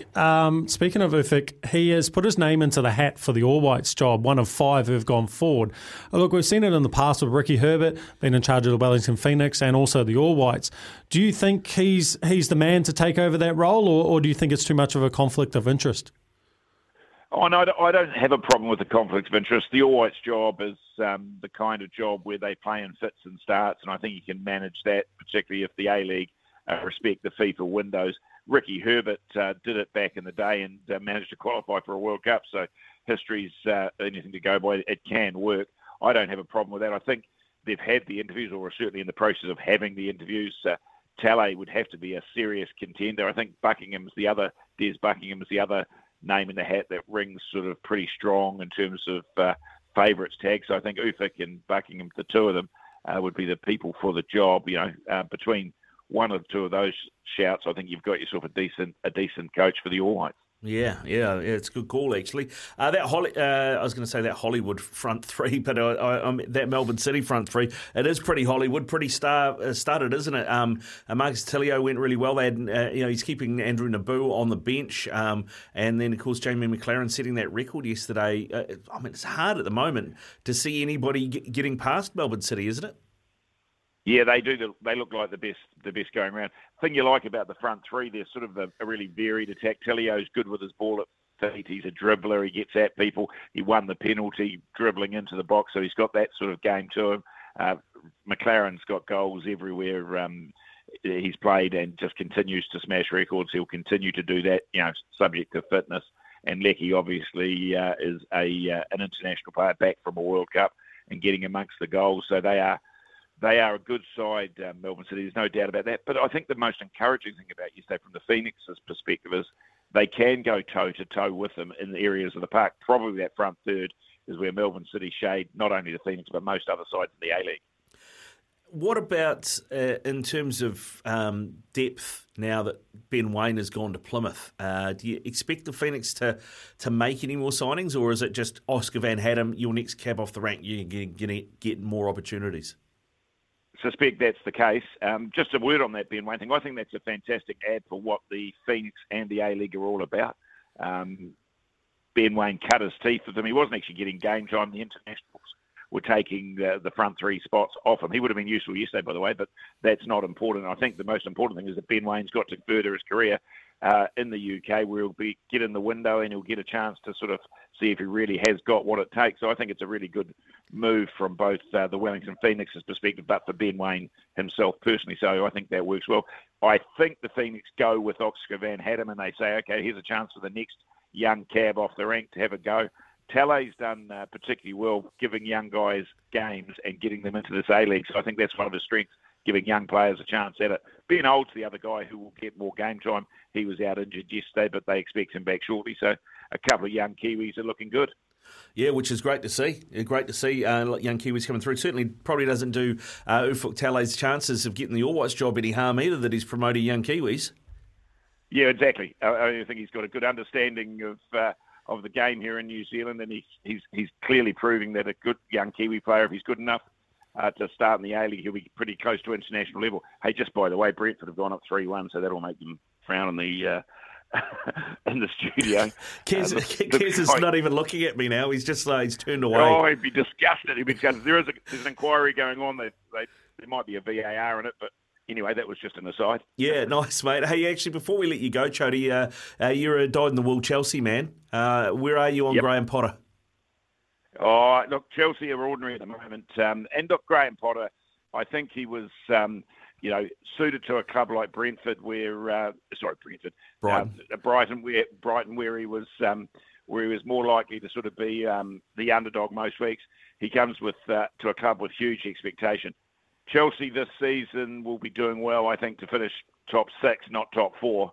I don't think they've got top 4, and then Potter will be given plenty of resources to sign players. So it's a big call for Chelsea. Usually we go for the big managers with the big names.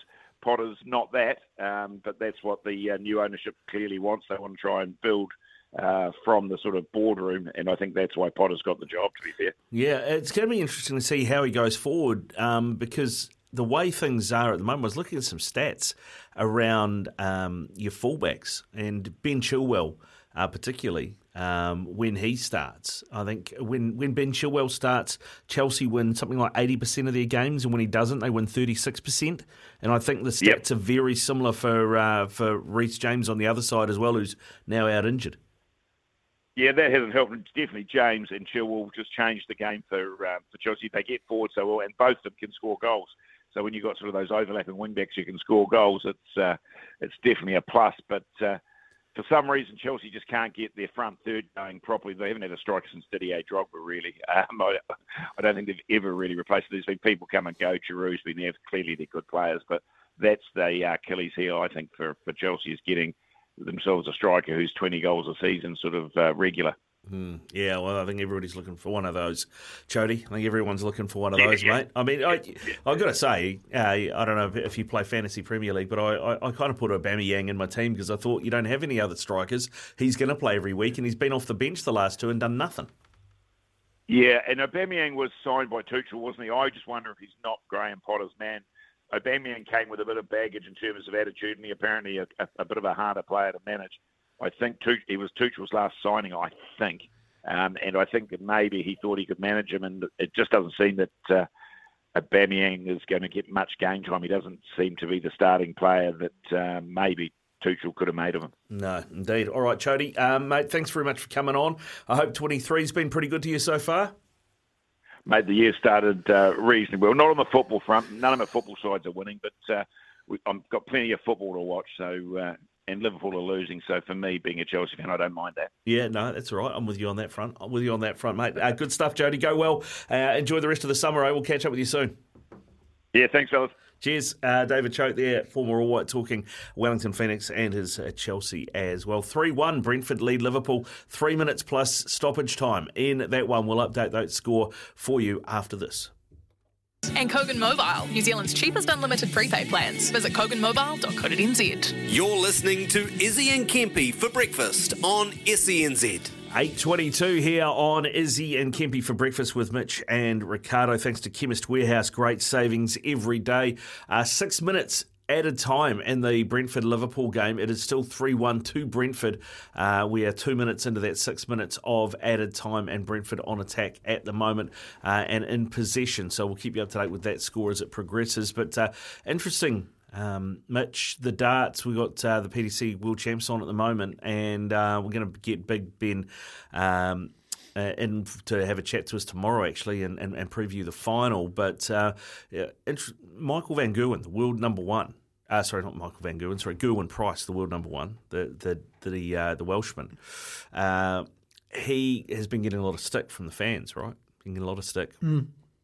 So he came out yesterday in his game against, I think he's a Belgian guy that he was playing, and he had these earmuff looking things on, but I think they were noise cancelling, but they also had music playing, so he could cut the crowd out. Yeah. I think so. He came out wearing them, and then he would turn around the crowd. He could obviously see the crowd giving him stick, and he's just like cupping his ears to them, and sort of doing shrugging his shoulders at them and stuff. He ended up losing 5-1 in that game and getting knocked out in the quarterfinals.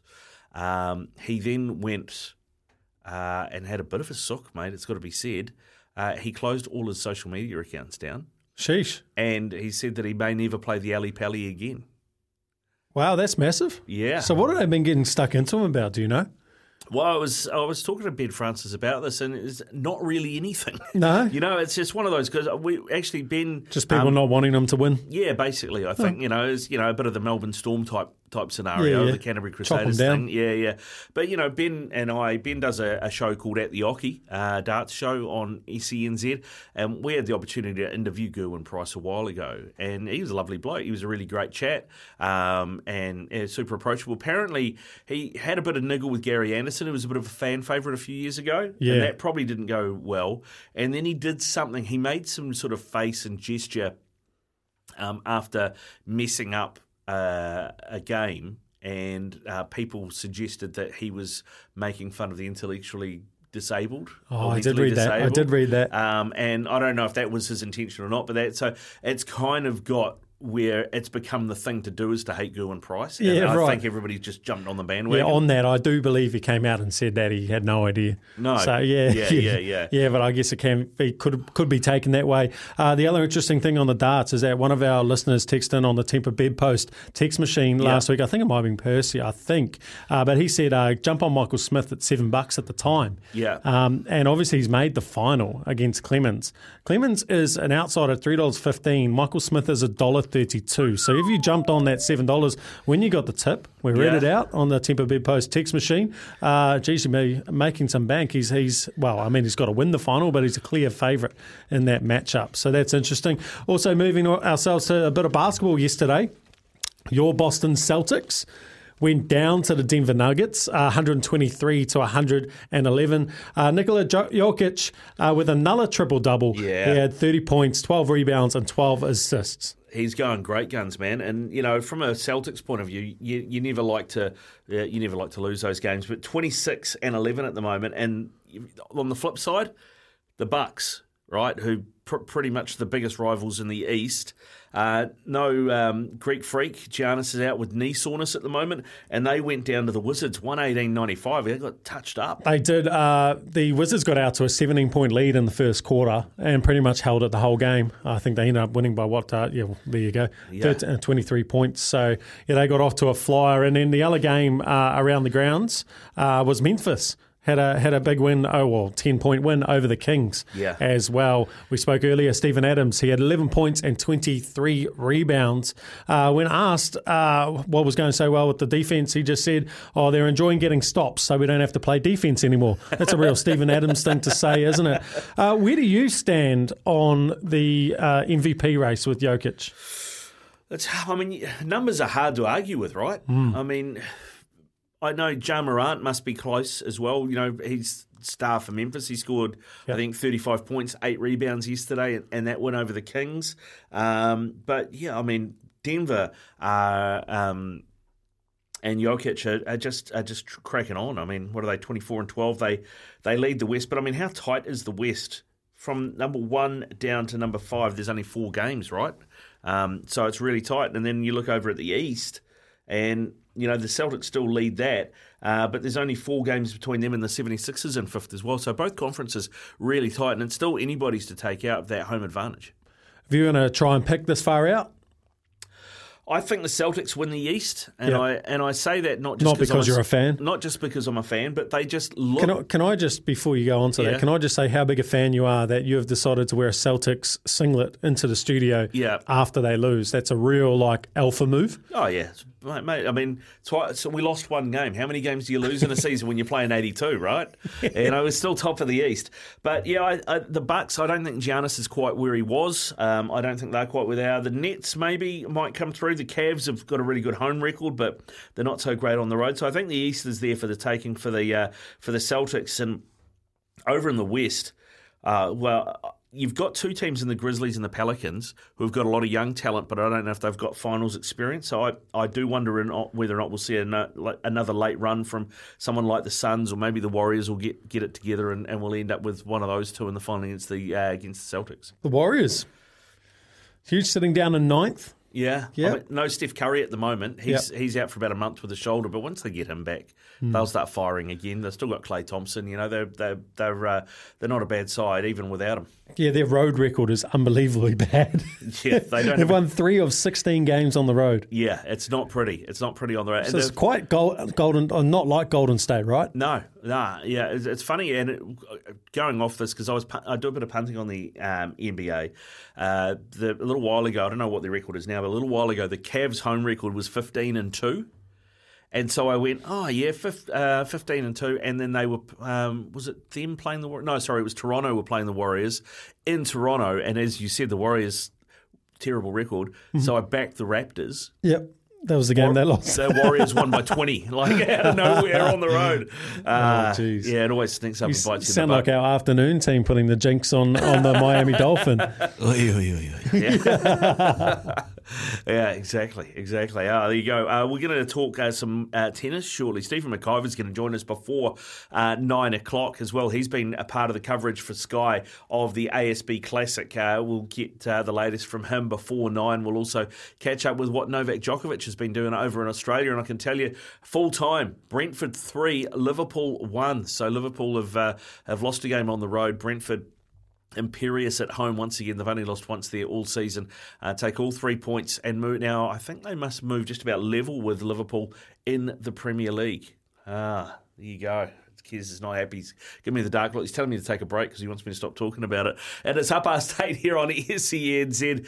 Breakfast with Mitch and Ricardo. Thanks to the Chemist Warehouse. Great savings every day. This studio, or in fact, Stanley Street, is Stephen McIver, part of the Sky Sports coverage of the ASB Classic. G'day, Stephen. How are you? Morning, lads. How are we? Got me just out of bed, which is a good thing. Ironing kit for the day. Are you still in the old robe? I feel like you've been put up in a hotel for this. No, just at the estate at St Heliers. I'm all good. Yeah, McIver Towers. What's the dress code? What's the dress code, Stephen? Oh, for me, well, you know what I have to. She's the old slacks and jacket and open neck shirt, chaps. Nothing like that.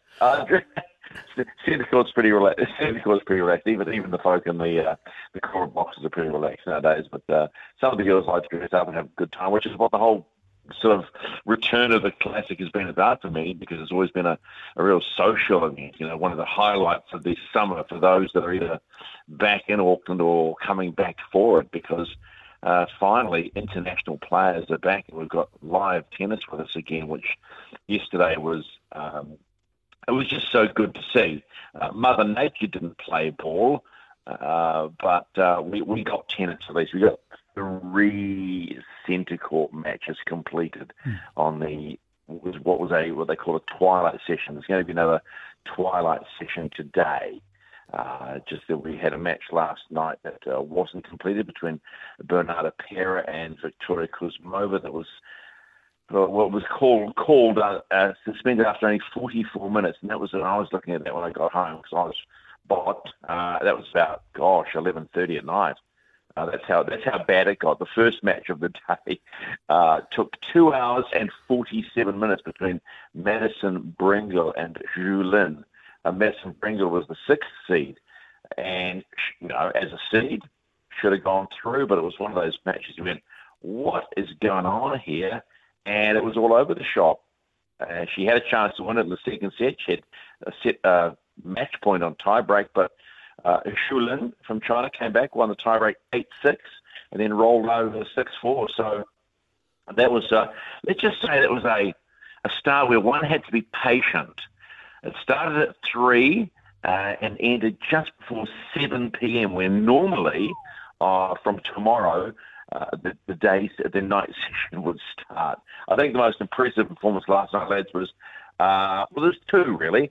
Leila Fernandez, the 3rd seed, She was up against a young 15-year-old called Brenda Friverta, whose sister Linda is also here. 15-year-old. She's won about 7 ITF titles, which is a couple of steps below the WTA Tour, but a real big thing. And she's coached by Patrick Mouratoglou, who has looked after the Williams sisters, is going to look after Olga Rune in the men's ATP Tour part of the ASB Classic next week, and can hit a ball, but was just completely outclassed. And Leylah Fernandez, she's only about 2 foot nothing. Boy, can she bang a ball, and her movement around the court is unbelievable. So as a third seed, she came out with a statement of intent and showed everybody that I'm here to play. Even with the post-match interview, I said, thanks very much. She went, sweet as. So she had the exactly. She had the crowd in the palm of her hand, as did Venus Williams, who at 42 years of age, playing qualifier Katie Volynets, who's 21 years of age, ranked higher than Venus, been at around 113. Venus sits, by the way, at around 1,000 in the world. Means nothing. She was a wild card. Came home, had a rain break, but came home, got the first set 7-4, so 7-6 in the tie break, and then steamrolled. They had a rain break sort of just at the beginning of the second set. She was up 1-0, then rolled home 6-1, and that was probably the performance of the night from an emotional standpoint. How far she goes is anyone's guess. So it was a good old night, particularly with Emma and Leylah Fernandez showing what they were made of. And you can see that even at 42 years of age, Venus Williams can bang, and she really has. She's still got that lovely big double-handed backhand. She's got a big serve still. Probably movement around the court is the one thing. And I'm not going to play the age card. She was up against a young player that was just throwing everything back at her, and she kept defending, as they say. So she did a great job. But if you want to get excited, today's the day. It is Super Tuesday. No, we're not doing the primary elections or anything like that in America. It is a Super Tuesday. First up on centre court, they're going to complete the Pera Kuzmova match, starting at 2 o'clock, by the way. And then Emma Raducanu, 2021 US Open champ, takes to the court against the other Friverta of a sister, 17-year-old Linda, followed by the number 1 seed, Coco Gauff, against Tatiana Maria. Hang on, wait, there's more, and you don't get steak knives with this one. Sloane Stephens, 2017 US Open champion. They were 2 seed followers on as match 3 today against Rebecca Masarova. And we finish off with the 2020 Australian Open champion, Sophia Kenin, a wild card, even having had done all that. Rank sits at, what is she now, sitting around 149 in the world, so which means injury and not playing a lot is why the rankings drop. Against Xinyu Wang of China, 21-year-old, so 21-year-old against 24-year-old majors winner. So if that doesn't get you excited, lads, I don't know what will. Oh, great. We've got Stephen McIver here on Stephen McIver's breakfast show by the sound of it, the last 10 minutes. Thanks for that, Stephen, making the question asking very easy. We had Erin Rutliff on yesterday, and she seemed very relaxed before going into a first doubles match, maybe perhaps a little bit too relaxed. No, I think you have to be. I mean, tennis is well, the one thing about tennis, it's a grind. It's a total grind. They get about, when you're on the professional tour, you get about 3 weeks off tops. You might even get a day off for Christmas Day. That's how. I mean, some of these players at the Classic would have had Christmas Day here, and they would have moved on. They would have been and then started hitting balls again and on practice courts. So relaxed is good to be. It doesn't mean you're going to win a match, but it means that your mental state is in a good shape. And tennis is a mental game. It really is a mental game. So. Good on Erin. She earned a wild card after that qualifying tournament. So I'm unsure of when she's playing. If I had the full schedule on, I'd let you know. Lads, can't do that right now. But no, I think Erin will give it a nudge. I mean, I think the one slight concern I had was looking at the way Brengel played as the 6th seed. It didn't really look like a 6th seed, right? But look, this mate, it's stacked. It is a stacked card, and if the weather holds. And that is going to be a major issue. Nicholas Lamperin, who is the new tournament director would have been rolling his eyes to the heaven going, oh, what have I struck here with an outdoor tournament? And tomorrow, and for a few days after that, the forecast is not great. So you know what's going to happen. The cries for a roof will come again. Yep. But the cries for a roof have been hanging around for years, and it does change the designation of a tournament if you put a roof on and as to sort of what level of tournament you can run. So, I'm a huge fan that they need a roof on or something, because people pay really good money. They will sell out. They've sold out these sessions. There's people wanting tennis, and you've got to make it accessible. So a roof would be nice. So can a roof actually put them down in the pecking order for a major tournament? I don't know how much further down they can go because they're actually a WA 250. You move below that, it's like what they call a Tier 3 tournament. No, it could. This is not quotable though. It could actually put them in a position of having to pay more money, have a higher ranked tournament. And whether or not that can be as affordable is the question. Yeah, right. Okay. But let me come back to you on that one. Is that what I'm supposed to say? Yeah, do that. It's a pity they can't just lay some rubber court down in old Spark Arena, mate. They can just move it there. That'll be the go. Stephen, No. That's a horrible idea. Thank you. That's a big barn. It's got the one thing that you do have, and it still is one of the rare tournaments in the world where they have sideline catering. And people are really invested in the tennis. That's what one of them said to me sort of off air yesterday. They love the fact that New Zealand tennis fans at this tournament are what they would call tennis educated. And I think that's a big feather in the cap for New Zealand tennis fans. Yeah, that's so huge. You can put Victor Arena somewhere else, pal, or Spark Arena, whatever you want to call it. Whatever it's called these days. Yeah, it's interesting actually on the weather because my partner was supposed to be taking our daughter out to Piha for 4 days starting Wednesday, and they have postponed because it's thunderstorms and heavy rain for about the next 10 days according to the long-range forecast from Wednesday. Thanks for that, mate. Yeah, just keeping you prepped. Hey, it is. You mentioned it's Super Tuesday, Stephen. You mentioned the Open Neck shirt. Are you going to have the Man of Steel costume underneath so you can just kind of pull that open at some point? No, the Man of Steel right now is about to go to the Chemist Warehouse and try and get some stronger Voltaren, working around the house before the start, and I've done my back in, so I'm walking around like an old man. I've got these light versions, and Voltaren Light's not doing the job, so I'm going to need something a bit stronger. He's going to have to go stronger again. Hey, and if McLennan brings out the age line, slap him for me. I wasn't going to say a word. I was actually going to ask you about you're talking age. I know you wanted to park that, but I did think it remarkable that Venus's opponent yesterday was 21, Venus 42. I think I saw the stat. Venus had won 3 Grand Slams before her opponent was born. Yeah, and I tell you what, Venus Williams is a class act, a totally class act. She's a really hard read on the court because she literally goes into the zone, right? And she's got a great poker face. Yet she comes off court having won, and suddenly you're talking to this. I know this sounds a bit weird, but it's like talking to this woman who is just full of life and joy, and you would never have thought that she'd ground out, an hour and a half of tennis to keep what seems to be this innate desire and love for tennis going. And if I get the chance again, and I should have asked it last night, but I didn't think it was the place to say, what are you still doing this for? Because you could have gone slipped into the, what are you still doing this at 42 for? And then it would have gone down like a cup of cold sick. You mentioned sideline catering a little bit earlier. What's been on the menu? What's tickled your fancy? Mate, I don't know. I'm not one of those lucky ones sitting sideline catering. Although I did see some rather nice looking. It looked like pork. I popped up to see a couple of mates who were in the corporates. It looked nice. Let's put it this way: they do a great job.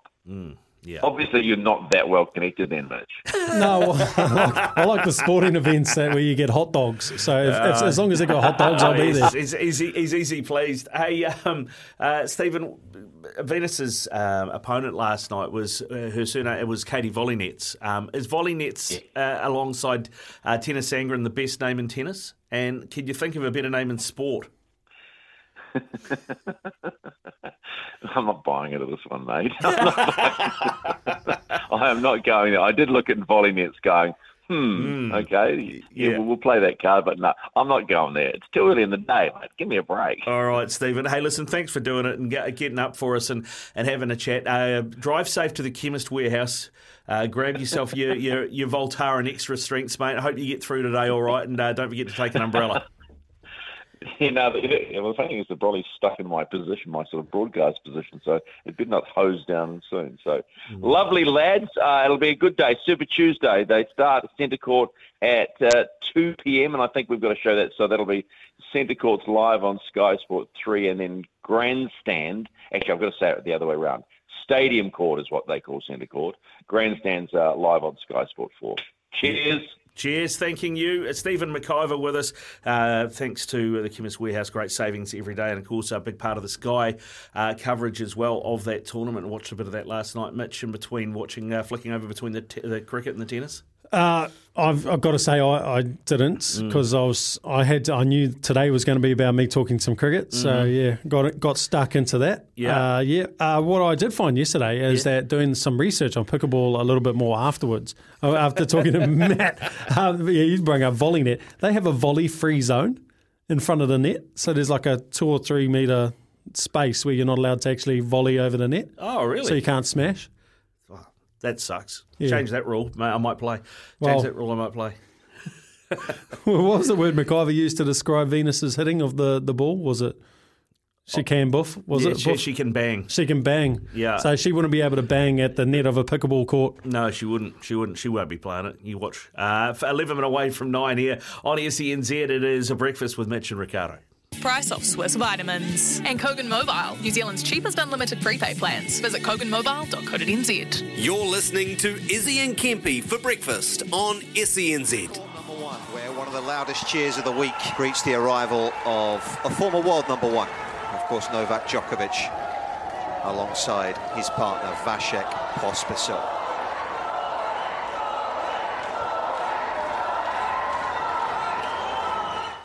Oh, there you go. 7 away from 9 o'clock. Novak Djokovic back in Australia. I thought he was going to be banned from entering the country for 5 years, but they managed to repeal that, Mitch. Yeah, well, it was 3, wasn't it? It was 3 years visa cancel or something like that. Yeah. I guess. Look, hey, it's we spoke about it last week with Brett on who's doing the first serve for SENZ now. Oh, Brett Phillips. Yeah, he said it's kind of been brushed under the carpet. It's kind of everyone's tried to forget that they didn't let him in. No one's brave enough to bring it up at the presser. He hasn't really touched on it too much either. It's kind of everyone's like both sides have kind of just parked it really, which I find super interesting. Right? At this point you'd be like, oh, okay, cool. Like someone's got to say something. Yeah. You'd have to address. I mean, the best thing to do is address it first up. Yeah. First press conference, get it out of the way. Then it's not a thing. It's not hanging. It's not the elephant in the room, right? Yep, absolutely. But it was nice to hear a good reception for him on court last night when he came out. He actually ended up losing that match, didn't he? I think doubles match at Adelaide. What I did find interesting was listening to. Oh, geez, who was I listening to? I was listening to some of the commentary on one of the other games. Mark Woodford. Oh yeah. He had a really nice story about Novak when he first came to Adelaide. Yeah. Well, really nice story. He had a really nice story. Mate, it's hard to get good help in the holidays. Have you noticed that? Have you noticed that? We got Kez, how you doing, bud? So, boys, sorry, we're just running around back here. I completely missed Well, actually, we can't see you two in the corner there. Yeah, you disappear around. What were you doing? Well, no, the phone box there, it just shut down, and we were just having to reopen it. Okay. The computers are frozen, so we just just a little bit of just the classic summer jobs. Yeah, Mark Woodbridge, one of the two the Woodies, the two Woodies. It was him and Woodford, Todd Woodford. Yep. Todd Woodbridge and Mark Woodford, they used to run around on the doubles circuit for the Aussies. They were damn good players. We'll get you that clip when Kez has got his shit together with the phone box a little bit later on, maybe in the next hour.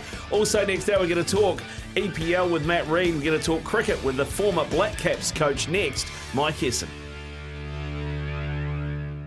And Kogan Mobile, New Zealand's cheapest unlimited prepaid plans. Visit koganmobile.co.nz. This is Izzy and Kempy for breakfast on SENZ.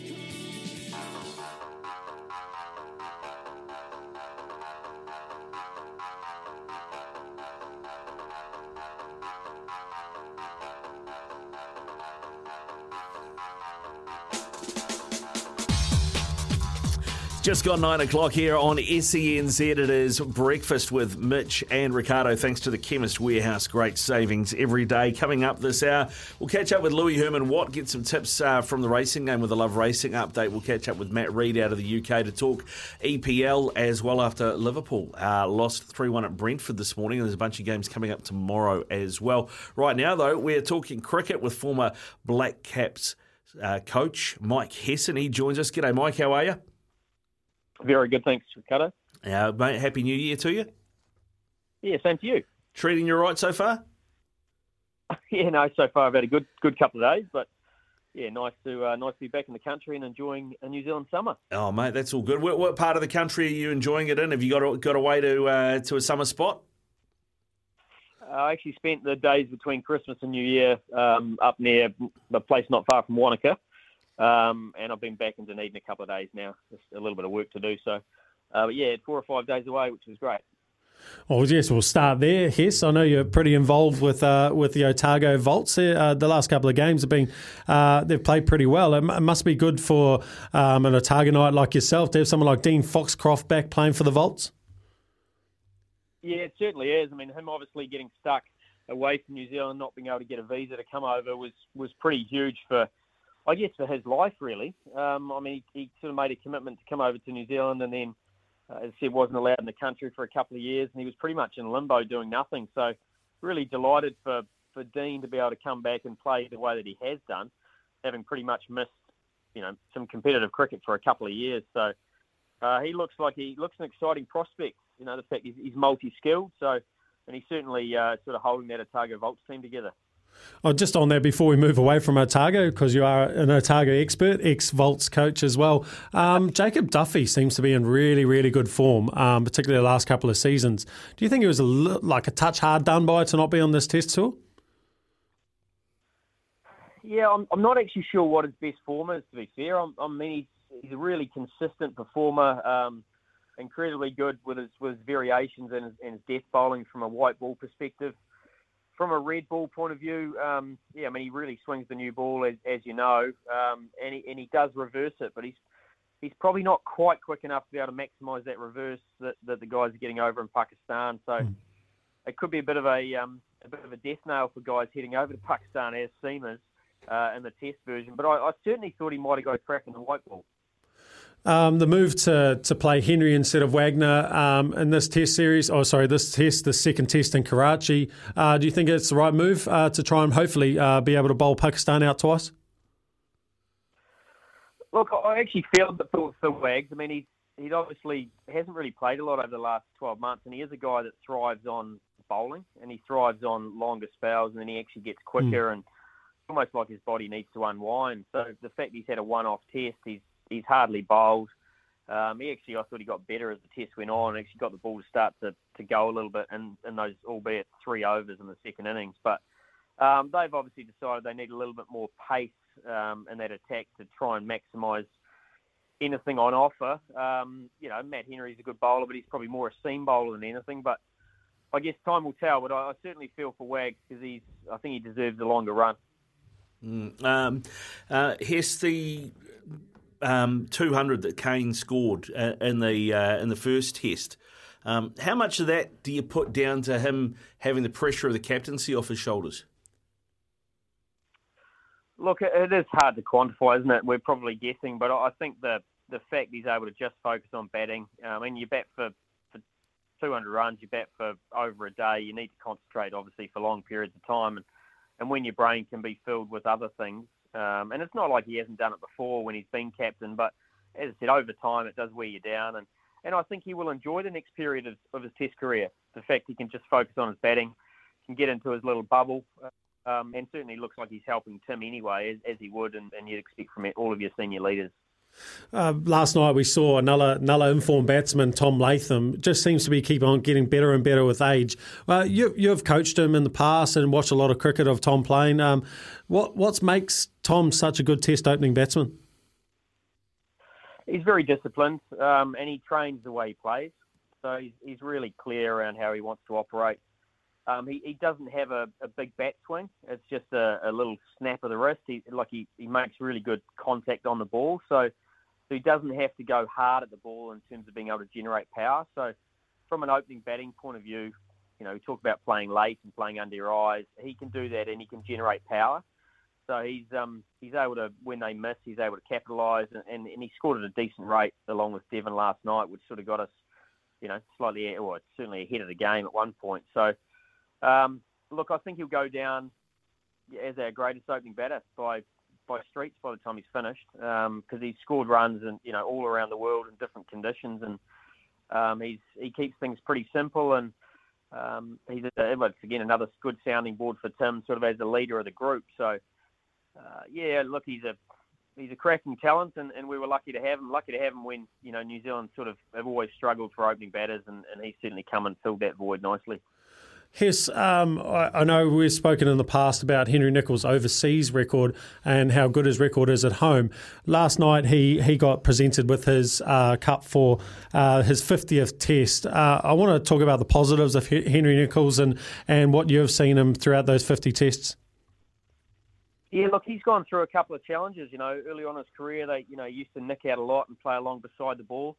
When the ball bounced, when he sort of first introduced to Test cricket, where the ball is just that little bit quicker, and the guys get that little bit more steeper bounce. So he made that transition. I mean, it was kind of a bit of a turning point for him, and then he went on a bit of a run where he got 400s in a season, and he's a fighter. He takes that aggressive option too. I mean, even the way he got off the mark yesterday, second ball, getting down, lapping and sweeping. So he doesn't let the game drift.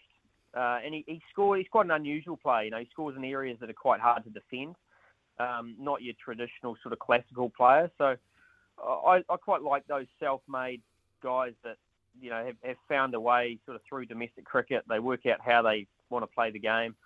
And I guess that next challenge, as you alluded to, is it's all very well playing in these conditions. It's how you can adapt to conditions away, and that's challenging for any player. Batting in the middle in the subcontinent is a tough gig. But look, he was always a very good team man. Always put the team needs sort of ahead of himself, which is what we sort of love about New Zealand cricketers, and the fact they are always playing for the team. So. Look, he'll go down as a really good middle order player for New Zealand, and scored some high quality hundreds. It's interesting. I was looking at his average, particularly his average away from home, Mike. It's not as good as it could be, or as good as you'd probably like from someone coming in at 4. I mean, what other options do you think Stead may have looked at? We've talked about maybe Will Young could come in and open, and Devon Conway could play that full role. But what do you think on that front? Yeah, it's funny. Mitch and I had this chat a wee while ago. I mean, I'm always a fan of Devon Conway opening. I just think he's, especially in the subcontinent, that's where he's had his bulk of his runs in Test cricket. But it means he doesn't generally have to start against spin, which is probably his one weakness. And that's what Henry Nicholls has to go through, is generally starting against spin on the surface that either skids or occasionally just holds and turns. So. Look, I think Will Young is a good player as well. I mean, I think he's better suited to the middle. He's moved up to the top a couple of years ago and did really well in county cricket, which was great. And he's earned that opportunity, and he's probably showed his flexibility. I think he's probably more a tactician. Technician actually is the word I'm after. He's tactically really good. He's got a really sound technique, But once again, starting against spin for a guy that hasn't really done it is also going to be a challenge. So I don't think whatever change you make, you kind of need to give that person a little bit of time to find his feet, starting against spin in the middle. Yeah, you're right. It is definitely a tough position, isn't it? Looking news coming out yesterday that Adam Milne is going to be missing the white ball leg in Pakistan and in India, and Blair Tickner is going to replace him. With Milne, do you feel like he's missed out on an opportunity to really stake his claim before that One Day World Cup? Because I guess, would you be looking for him to play a whole series of back-to-back games to prove that he can play in the one-day format again? Well, yeah, I mean, it's a bit of a red flag, isn't it? Difficult to all of a sudden go, we're going to risk one of our 15 spots on a player who's, struggling to be able to play back-to-back games. And when you look at it two ways, you can go, look, Millie's made a good call in terms of he said he's not ready, and that's not the worst result is he goes over there and he breaks down again, and he's not confident in himself. So probably the right decision is made. It's just difficult, from a selection point of view. Now you're going, geez, can we rely on him? We can in T20 because we know he can get through his 4 overs, but can we rely on him bowling 3 to 4 spells within his 10 overs? And that's a really tough ask. You like to think that he's at a stage in his career where he's probably a little bit more resilient because he's been through so many injuries. And I really hope he is, because he's a fine cricketer and he's a guy who just needs a decent run at it. We've named a white ball squad, ODI squads for Pakistan and India. How much can you take from the squad that's been named? Do you think this is a shadow squad for the World Cup, or do you think there are a few names that aren't there that might be? Oh, look, I think it's also condition-based. I think, which we're going to play the World Cup over there, but I guess they're just trying out a few guys. Michael Bracewell's got, he started off with a real hiss and a roar and has looked useful, particularly with the ball. And I think they need to see something from him with the bat in these conditions. Mm. When you're going to play a couple of spinners, as that backup to, whether they go Satner Sodhi or whether they look to go Satner Bracewell, will kind of depend on the balance they want. But Bracewell's got to show more with the bat, and he's got to show how he can deal with it when guys are coming after him with the ball. Tickner's an interesting one, and they've obviously gone for that enforcer role type of person rather than like a Jacob Duffy. Even when you're bowling quick, you've still got to have a whole heap of control over your length, and that's my concern with Tickner, and I'm sure they want to see that, is whether he can control his length. Because as you know, Mitch, if you don't control your length over there, it doesn't really matter what pace you bowl, you'll go the distance. So that will be interesting, whereas someone like Duffy, maybe 4 to 5 K slower, but a lot more control, then obviously can swing the ball up front and potentially get your wicket. So, interesting. I generally like the squad. I think New Zealand's one-day format at the moment is probably their best. So, looking forward to a good 12 months. We don't see a lot of Ford Trophy on the TV now, so sometimes it's hard to get a gauge on exactly how good and what type of players some players are when they come into the environment. But Henry Shipley has been named in this ODI squad. He looks an exciting player out of Canterbury, a batting all-rounder who's a big, tall guy who can bowl with a bit of pace as well. What do you make of him, and who would you sort of compare him to if you had to compare him to anyone? Yeah, look, I really like him, and I've liked him for a while. He's had a lot of injuries. He originally was a bowler who batted a bit and then had some injuries and then sort of forced his way back in as a number 6 batter. He's got long levers. I think like Cameron Green, I think is probably our closest. He's closest to that. He's tall. He bowls from a high action. So he gets good bounce. He's not as quick as Cam Green, but he certainly got a little delay in his action. And he's got long levers, so he's got good power down the ground. He can play the short ball. So look, I think he's a good prospect, and I think it's a nice selection to look at. Another all rounder. There's a few around the scene, but Sean Solly is another one who sort of been on a few A tours. Shipley's probably slightly quicker at my last view of him. Very different types of players. Shipley's probably more of a power player. Solly is, even batted towards the top of the order at times. So, they're probably after more of that finishing role. So, I think New Zealand have got some coming through. They probably need to just give them some opportunities, and this is obviously a perfect time. Your main role as Director of Cricket Operations at RCB. Hess, you've just had the IPL auction. Are you happy with how your side's shaping up?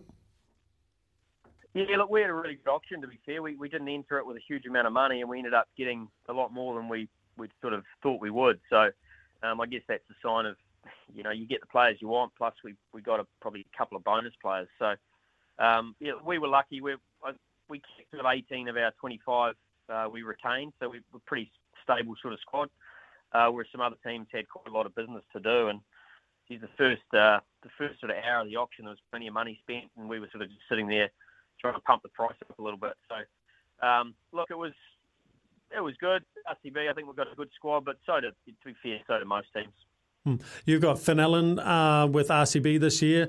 Is he basically, do you think in the last 12 months since he was with you guys that he's really come on in leaps and bounds? Look, I think he has, and I think we've sort of, always picked him as a talent and one that we think will evolve and play a real role for us, in the future. So, hence we look to retain him. And look, he showed some good signs. I think, Finn's challenge and these two tools will be good for him is to just try and find a way of getting past the power play and still playing the same way. I mean, if he can play that aggressive brand and get to the end of the power play, he'll probably be on 50. And he's changed the game. So if he can do that a few more times, I think he's done it 3 times out of 24 or something. And he's got all the shots. It's just a matter of just refining that decision making a little bit. But boy, he's an exciting talent, and he's one that plenty of people around the world are keen to get a hold of because he can change a game so quickly. Another Kiwi we saw in the auction was Kane Williamson. Obviously, Sunrisers let him go, but the Titans have picked him up for the next IPL season, although a little bit cheaper than what he was getting paid at Hyderabad. When he retired or stepped down from the captaincy of the Test team, my initial reaction was he's kind of done the opposite of what I thought. I thought he should have maybe given away the T20 rather than the Test. How do you see him at his age and stage of his career as a T20 player? Yeah, well, I mean, your first point around the captaincy, I think you've got to hang on to what you enjoy the most, and I think Kane certainly enjoys captaining in the right form. And as I said, I think Test cricket certainly allows a bit more time. It's a bit more of a slow burn, so that allows the captain a bit more time to find their feet. So that didn't surprise me. Look, I guess like we saw Kane, first Test match back to 100. I think it'll be nice to see something similar in T20 where he just lets the shackles off and plays the way that we know he can, because he can be quite an expensive player, and because he plays such good cricket shots, he can score at a decent rate in most conditions. But we certainly haven't seen that over the last 12 to 18 months, and whether that's been, because he's felt the pressure of, being retained as a captain at Sunrisers, or whether he was just affected by his elbow, or whether he just wasn't in great form. Probably a combination of all of them, really. But we never really saw the best of him in T20 cricket for a while now. And, he played that one innings in the World Cup final in Dubai, which was kind of the way we know he can play. And hopefully we can get back to that where even if he gets out, he's almost tied down by the fear of getting out. And I just love him to just get rid of those shackles a bit and play with a bit of freedom, and that'll actually help the guys around him as well. Yeah, I mean it's an interesting call that you make there, because that was part of my thinking, was that we haven't, if you looked at the last couple of seasons, his averages and his strike rates haven't really been good enough, I would have thought, and kind of I felt maybe with his injury that he's had with his elbow that maybe the game of T20, the modern game at that IPL level, had evolved past him. Look, potentially, but I mean he seems to be back playing again, and if you get a 100, then you can obviously hit enough balls for the elbow not to be affected. But it could be the confidence in being able to extend that elbow. I mean, I don't know the exact, every tendinopathy or whatever it is different. So, yeah, look, I hope not. And as I said, we saw glimpses in that World Cup final a year or so ago where he actually hits those sixes over cover. And you can only really do that if you've got confidence in your body. So, look, I just hope he goes to the IPL, obviously not against RCB, and I hope he plays really well and expansively, and we see the best of Kane Williamson again, because I don't think he wants to go out on, scoring less than a run a ball, as a strike rate, especially in the power play. I mean, that's just not him. He's such a team player. He doesn't want to do that. So, yeah, hopefully we see some more... stroke play from Kane. Yeah, 100%. I think that's what we all want to see, Mike. Hey, listen, really appreciate you coming on today, mate. Always good to chat cricket with you. So much great insight. Really appreciate it. Go well and enjoy the rest of your summer. Appreciate it. Thanks, guys. Cheers. 9:20 here on Breakfast with Mitch and Ricardo on SENZ. Thanks to the Chemist Warehouse. Great savings every day. Our text number, 8833. What did you make of what Mike Hesson had to say about the Black Caps, the World Cup squad, the Test situation, and Kane's future as an IPL player? Let us know. 8833, the Temper Bedpost text machine. And get half price off the INC Sports range. And Kogan Mobile, New Zealand's cheapest unlimited prepaid plans. Visit koganmobile.co.nz. You're listening to Izzy and Kempy for breakfast on SENZ.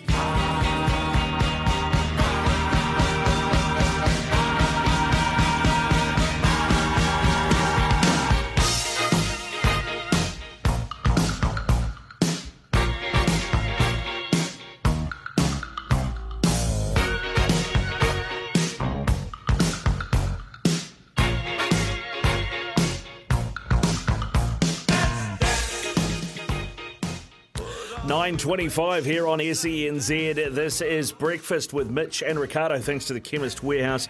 Great savings every day. Our text machine is 8833. That is the Temper Bedpost text machine. And just had former Black Caps coach Mike Hesson on talking a few things, including the ODI squad that has been named for Pakistan and India. We talked about the Test situation as well, where that's at. Kane Williamson too. And we've had a text through from Ian, Mitch, asking, Hess talked about Kane and hoping that we see the best of him again at T20 level. How much of a risk do you think it is from the Titans, one of the new franchises in the IPL, deciding to take Kane at auction? Well, I guess to be honest, mate, I think they've picked him up more for like a leadership management type role. Yeah. I reckon like just someone like that to be around the group. They've got Hardik Pandya, who was his first year as captain, did exceptionally well, and now he's going to be the T20 captain of India going forward. So I think potentially what it is to get a mind like Kane Williamson around the eccentric, exciting personality of Hardik Pandya and see if they can add some of that Kane Williamson-like attitude towards captaincy and staying a little bit calmer in pressure situations will help build Hardik Pandya's captaincy going forward. So I think it's probably more like a captaincy type pick and hoping that Kane Williamson will go back to what Kane was a few years ago. Yeah, well, it's a leadership thing, I guess, right? And it's you can tap into that, from some of the young players you have bringing through, as you said, the young Indian guy that's coming through to coach the Indian T20 team, but they're getting him for a quarter of what Hyderabad paid for him. I suppose. Or is it a 10th? I thought it was a quarter. It might be, yeah. Yeah, but I mean, I suppose on that front, it's a bit of a no-brainer, isn't it? Yeah, it is. It is, mate. Like, look, Kane's made his money, and I think well-deserved that he got that year. A lot of guys don't get those multiple years of high pay. We've seen that with Kyle as well. A lot of the guys will drop down after that big year. Some guys don't even come back. Once you've been on that big money and fail, you don't get another opportunity. So Kane's obviously class enough to get that other opportunity to be back. And look, I'm backing him in. I think Hess made a really, really good point in terms of, I think he's such a team man that he doesn't, if the team gets off to a poor start, like we saw Finn get out quite often, quite early in that tournament, I think he probably thought that they needed to rebuild and make sure they could leave the hitters towards the end, like the Jimmy Neeshams and that. I think having no captaincy in that format, like you suggested, would be beneficial. But hey, I think he wants to go out as a World Cup winner, World Cup winning captain for New Zealand, for the Black Caps, which has never been done, right? So I think that's what he wants to finish his career with, and who's to blame him? I guess he's been one of our best leaders all time. Probably will be our best batsman of all time. So he probably deserves the right to pick and choose what he wants to do. Yeah, and how he goes out. It's 9:28 here on SENZ. Breakfast with Mitch and Ricardo. Coming up shortly, Louis Herman-Watt joins us for a Love Racing update. Prepaid plans. Visit koganmobile.co.nz. You're listening to Izzy and Kempy for breakfast on SENZ.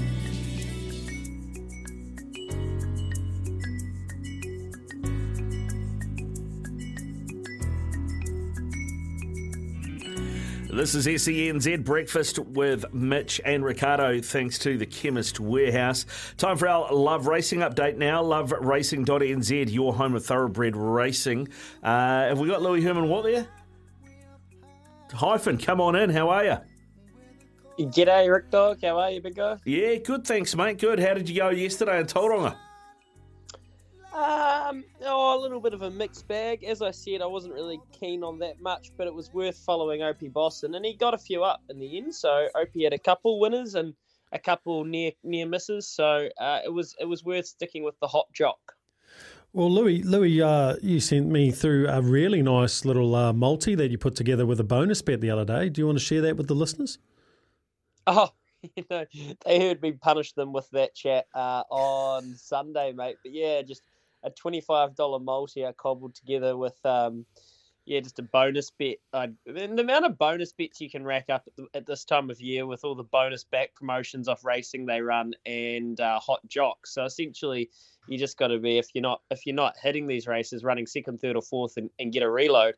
And yeah, just cobbled together a nice little multi earlier in the week. Got some overs, Mitch, and managed to turn $25 into just over $1,000. So yeah, it was a tidy wee day. So that's a genuine strategy, just making sure that you are on all your bonus bet races. Is that the way to go about it? Well, I mean, it honestly depends what sort of punter you are, because Mick Guerin absolutely reckons that there's pointless. That there's not, if you're serious about betting, there's no point even considering a bonus bet, and that might be true to a certain level, but for punters, kind of, I assume on our level, and more punters that are just punting for fun, responsibly, and over the age of 18, naturally, it's a good way to be sustainable. And days like New Year's Day, where every single race was a bonus back race, it means that if you're having your $5 or $10 or $25 into every single race on New Year's Day, more often than not, if you've done your form and you're taking it a little bit seriously, and you're getting unlucky and you're running seconds or thirds or fourths, or maybe fifths or sixths, but more often than not running in the top four for your win bets, well, it just means it's more sustainable. So you can have a lot more fun, and then you can reload. And I mean, the trap is kind of, with a bonus bet, you don't really attach as much value to it, because it literally isn't necessarily doesn't have the value. You don't get your money with it, so you kind of do silly things like put 4-leg multis on with them, and I just happened to jag one in the weekend, which is a good feeling, to be honest. What about today, mate? What are you looking at today? Well, today's actually a ripper, and I'm actually on air from, I think, 2:30 to 5:30 today, and we've got the Thames Cup at Matamata at about 5:05. Yeah, 5:05. So that's it, Matamata. We'll take some of those races, and there's some nice horses in here. Bella the Bull, Illicit Miss for Tiako. They come back from down south. This is over a mile. We just saw Campionessa have the same recipe and win the Richhill Mile after she was with these horses down south during the spring and the spring carnival. So Bella the Bull, $3.30. I'm really interested. It's our man Opie Boston, a good low barrier draw. She probably is the horse to beat in this race. I would just note that High Choice, Ben Foot's team is going very good. He's got second up form. You're getting $15 and $4.20. So big overs there, I think, for High Choice, who can run races and actually found some form late in his last preparation. That's the Thames Cup. And then the other thing, guys, is the West Coast circuit starts today for the gallopers. So we've seen the harness horses go around on the West Coast as they do at the start of the year. Now it's the gallopers. So the Kamara Gold Nuggets is this weekend, and that's where the winner actually of the race actually receives 2 gold nuggets, I think at the value of about $25,000, which I just absolutely love. But today they start off at Greymouth, and you have to give a massive shout out to Kevin Myers. He won the was awarded the Lifetime Outstanding Contribution to Racing Award this year. Dummy Myers did. He's had a life in it, and he has taken so many of his horses down to the West Coast to support this circuit every single year, and this year none the different. Race number 2, there's a horse called Kopor. It's $1.50, and it should be absolutely braining these ones, you'd think. It's a really nice horse. It was winning at Riccarton in the nice races. It's on the West Coast for today's meet. It'll probably back up in the weekend, you'd assume. But Kopor at $1.50 could be a bit of a multi-filler. And just while I'm rambling, I'll give you the one I put it with at Matamata. I think it's race number 8. Romancing the Moon. Ran in behind in the 1,000 Guineas and behind Legato. Actually ran second to Legato back at Te Rapa in the north. It's $2.10. So I'd have Kopua into Romancing the Moon, just a tidy little 2-leg all-up multi. Perfect. Louis, I'm just scrolling down on the racing on the TAB, and there's some South African races. Have you had a dabble on a South African donkey? Yeah, I have. Yep. I thought that'd be a stumper. No, good on you. Okay. No, very, very late very, very, very late at night or early in the morning, and that's what you call throwing absolute darts when you're punting Kenilworth. Oh, I love it. I love it. So long as it fills the beer fridge from time to time, Louis. Hey, mate, thanks very much for coming on today. Have a great show this Arvo, 2:30 till 5:30. Who are you on with? I think it's just me. I think I'm just I got Neeps. We're powering away. We'll do some racing though, mate. We'll do some racing, and we'll come up with some other good stuff. So looking forward to it. Yeah, good stuff, mate. Have a great show this afternoon. Tune in to Louis for more Love Racing updates. LoveRacing.nz for all your thoroughbred racing news, previews, replays, profiles, and more. Up next, we're going to head to the UK, catch up with Matt Reid, and talk EPL. Ian Kempy for breakfast on SENZ. 16 away from 10 o'clock here on SENZ. It is breakfast with Mitch and Ricardo, thanks to the Chemist Warehouse. And joining us now to talk Premier League football is Matt Reid out of the UK. G'day, Matt. How are you? Oh, he's not here just yet. Okay, all right. We're just teeing him up. There's 4 games tomorrow, and then another 4 games the day after that, and then a big game on Friday morning, New Zealand time. Chelsea play Manchester City. So we're going to preview some of those with Matt, and we'll also talk about Brentford this morning. Sealed their first victory over Liverpool since 1938. It's a long time between drinks, 84 years. One thing, Mitch, that we do have to get to with Matt as well is he has talked about how you carried his World Cup fantasy cricket team one year. I'm just trying to figure out what World Cup that was. Do you have a recollection of what World Cup that might have been? Oh, I might have done okay for him in a couple of games in the 2016 World Cup in India. But Mitchell Satner and Ish Sodhi, geez, they led our side, that's for sure. Yeah, all right. Matt is with us now. Matt, can you confirm 2016? That's when Mitch brought glory to your fantasy team at the Cricket World Cup? Yeah, absolutely glorious. Yeah, plenty of points. I had a couple of decent performers. I had Bumrah as well, who took a few wickets, and I think I had Jadeja as well. But I only really got Bumrah because he's got a funny name more than anything else. Yeah, so that's my lack of focus. But Mitch wasn't in for that reason. Mitch was in because of quality performance and my belief that he'd pick me up some big points, and he did. And I won my office league off the back of it. So I owe you in a big way. Mitch. Happy days. Yep, I'm always down for a brew. That's for sure. How many beers do you think it's worth? That's the question. How many beers do you think it's worth? I mean, at the time, it was worth a hell of a lot of beers. Now it's ancient history. I'll run from that promise, and we'll maybe make it a couple. Okay, couple sounds good. Look, I'm not going to confess to being a football aficionado. That's why I have Rick Dog here next to me. But geez, 7 points clear at the top of the EPL. Arsenal are on fire this season.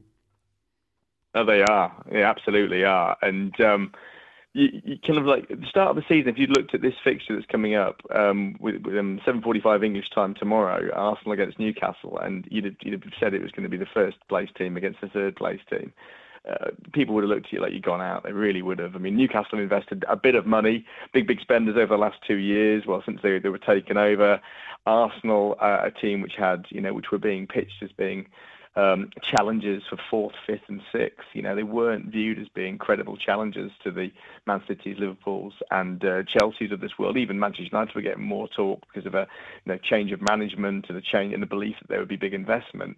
Arsenal are fantastic. I'm absolutely blown away by them this season.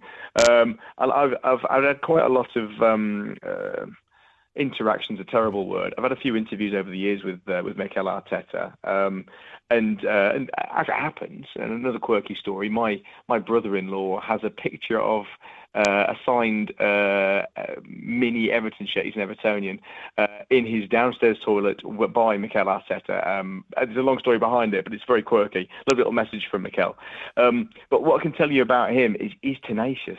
He's a battler and he's a warrior, and he looks like this calm and well presented kind of bloke. He loves to win and he hates to lose. And despite the fact that he didn't win a huge amount during his career, he won stuff in Scotland and he won he's won cups with Arsenal. But he loves the battle, and he loves the kind of like the tactical like battle and joust of things. It's incredible where they are in the league, and they're playing great football. Yeah, they are playing great football. It sounds like, by the toilet's probably the best place to hang an Everton shirt at the moment, but we'll get into that a bit later on, Matt. Now, tomorrow on that game, Arsenal at home, so far this season, played 7, won 7. Newcastle on the road, played 8, won 4, drawn 3, only lost 1. So it's going to be a tough game to call this. Yeah, it is. It is. But I was thinking, that's been the case on a couple of matches, like pre and since the World Cup break for Arsenal. But at the moment, they feel like a juggernaut. They really do. Newcastle's defence is very, very tight. They had a run September time after a couple of fixtures, and they might have won their opening game. I can't remember exactly, but they had a run of 4 or 5 games where it was draw, and we've got 6 to 8 games in the season, and Arsenal were in the bottom 6 of the table, and people were starting to say, "Oh, is Eddie Howe really going to be the guy who can handle this? Is there pressure on him now, etc." But he's turned that around. He's started to pick up wins. But the defence, they've been consistent throughout is the defence. They really are very, very tight at the back. And they've just recalled Martin Dubravka from Manchester United, who was the reserve goalkeeper. But that isn't anything to do with the way that the team is playing or any doubts that are kind of like lingering there. The Newcastle defence is solid, and they have a very disciplined and hard-working midfield that make it very difficult for an opponent. However, Arsenal's pace, the way that they move the ball through transition, I just can't see anybody at the moment stopping them. I think the challenge for Arsenal will come is when they have a bad result, and seeing whether these young players have the stones, have the kind of like the mental fortitude, and they have the belief in themselves when they get a knockback and maybe that lead of 7 points goes down to 5 or 4 or whatever it is. That'll be the point when we'll see whether there's the toughness. But there have been moments in November and December when Arsenal they've been 1 down, or where they've been struggling to get them to break through, and they've come through and they've shown the resilience. So I fancy Arsenal for it in a big way. Okay, all right, that'll be interesting. Do you think Arsenal are going to do any business in this window with Gabriel Jesus being ruled out for up to 3 months with that injury picked up at the World Cup? Yeah, it does create problems for them. Eddie Nketiah, who's their cover guy, really, if they are going to play a traditional number 9, is quite a different player. He's very much, as we saw with his goal against Brighton, he loves to just he's Van Nistelrooy-esque, but without the physicality. He loves to hover around 6, 8, 10 yards from goal and just be there just to nip in with a little topo to get the ball into the net. The rest of his game is fairly limited, but he is adept at finding space in the box, so he'll be a decent cover option. But it's months that Jesus is missing for, or Jesus, should I say? For Arsenal fans this season, he has been Jesus-esque. So it would be. It's going to be a big decision for Arteta, because if you get an injury then to Nketiah, you're then looking at, well, are we going to push Martinelli central? Are we going to be, playing with a false 9, etc.? And it does change things for them. I suspect that they're going to gamble on it and they'll stick with the squad they've got, because they do have players who can suck inside and they can play it in that different kind of way. But it'll be interesting to watch the next couple of weeks to see about what they do.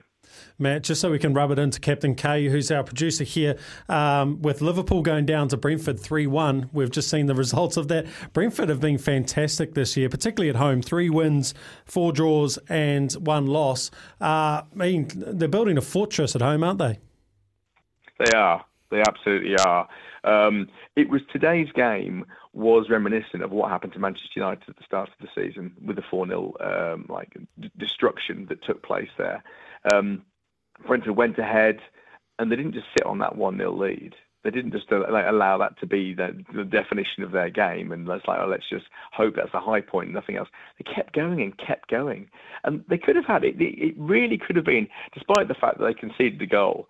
It could very easily have been 5, 6, 7 if there's a little bit more discipline with some of their players and watching the offside line. They could have so easily absolutely humiliated Liverpool, and a 3-1 defeat, against one of the less fashionable teams is kind of humiliating for one of the teams who should be in the top 2 or 3 in the table, based on where they've been in recent seasons. But I mean, it was a humiliation, wasn't it? It really, really was. It's further unpicked confidence points. Now the ability with the cross ball, balls in from crosses, balls in from corners, created all kinds of problems for them. They could have had 5 or 6 from those alone. Really, really good chances, and very tight on the VAR for one of them. But they're just dominant, absolutely amazing. I hold my hands up. I thought they were going down this season, Brentford. I thought they had a remarkable first season, but second season syndrome would bite with the signings that they'd made. How wrong I was, and I'm very happy to be. They've been remarkable. Yeah, question marks again raised about Liverpool and Jurgen Klopp. There was some talk at the beginning of the season when they started poorly about the 7-season itch, which he's had at Mainz and he had it at Dortmund as well. I've seen a few people suggesting that he maybe has lost the dressing room, the fact that Virgil van Dijk got subbed at half-time, injured or not, whether or not that's just a cover. I don't know. What do you make of where Liverpool are at right now? Yeah, the substitution alarm bells are kind of going off when that happened. There doesn't seem to be, so there was no Henderson today, and there was no Luis Diaz, obviously, who's been out for quite a long time. He's got this knee injury. But the team that was out, and there's no Andy Robertson, who was on the bench. He's one of their senior, big talking players. But it wasn't like it was a really weakened team. This is pretty close to their strongest team. A couple of players out. Gakpo will work his way into the team, you'd have thought, pretty quickly because of that signing coming from PSV. But the senior players are the ones who are letting him down. Alisson is the exception to that, I suppose, although he could have done better with the second goal. Well, maybe it was the second goal when he was trying to claw it out. He's a bit slow to react on that. But Van Dijk, Fabinho, Thiago is a bit hot and cold. Pretty much every one of their senior players, with the exception of Alexander-Arnold, who's still putting in some lovely crosses, despite being a defensive issue. But every one of their senior players is struggling. And that does point to there being some kind of discontent at play there. There's nothing creeping out chat-wise around the squad from the people who I know in and around the squad. But there are little whisperings that there are problems here and there. So that's something which may well develop in the coming weeks. The 7 seasons is interesting, isn't it? That's just such an incredible thing that it happens again and again. And that's where we are for Klopp, and it's something which is being held up against him.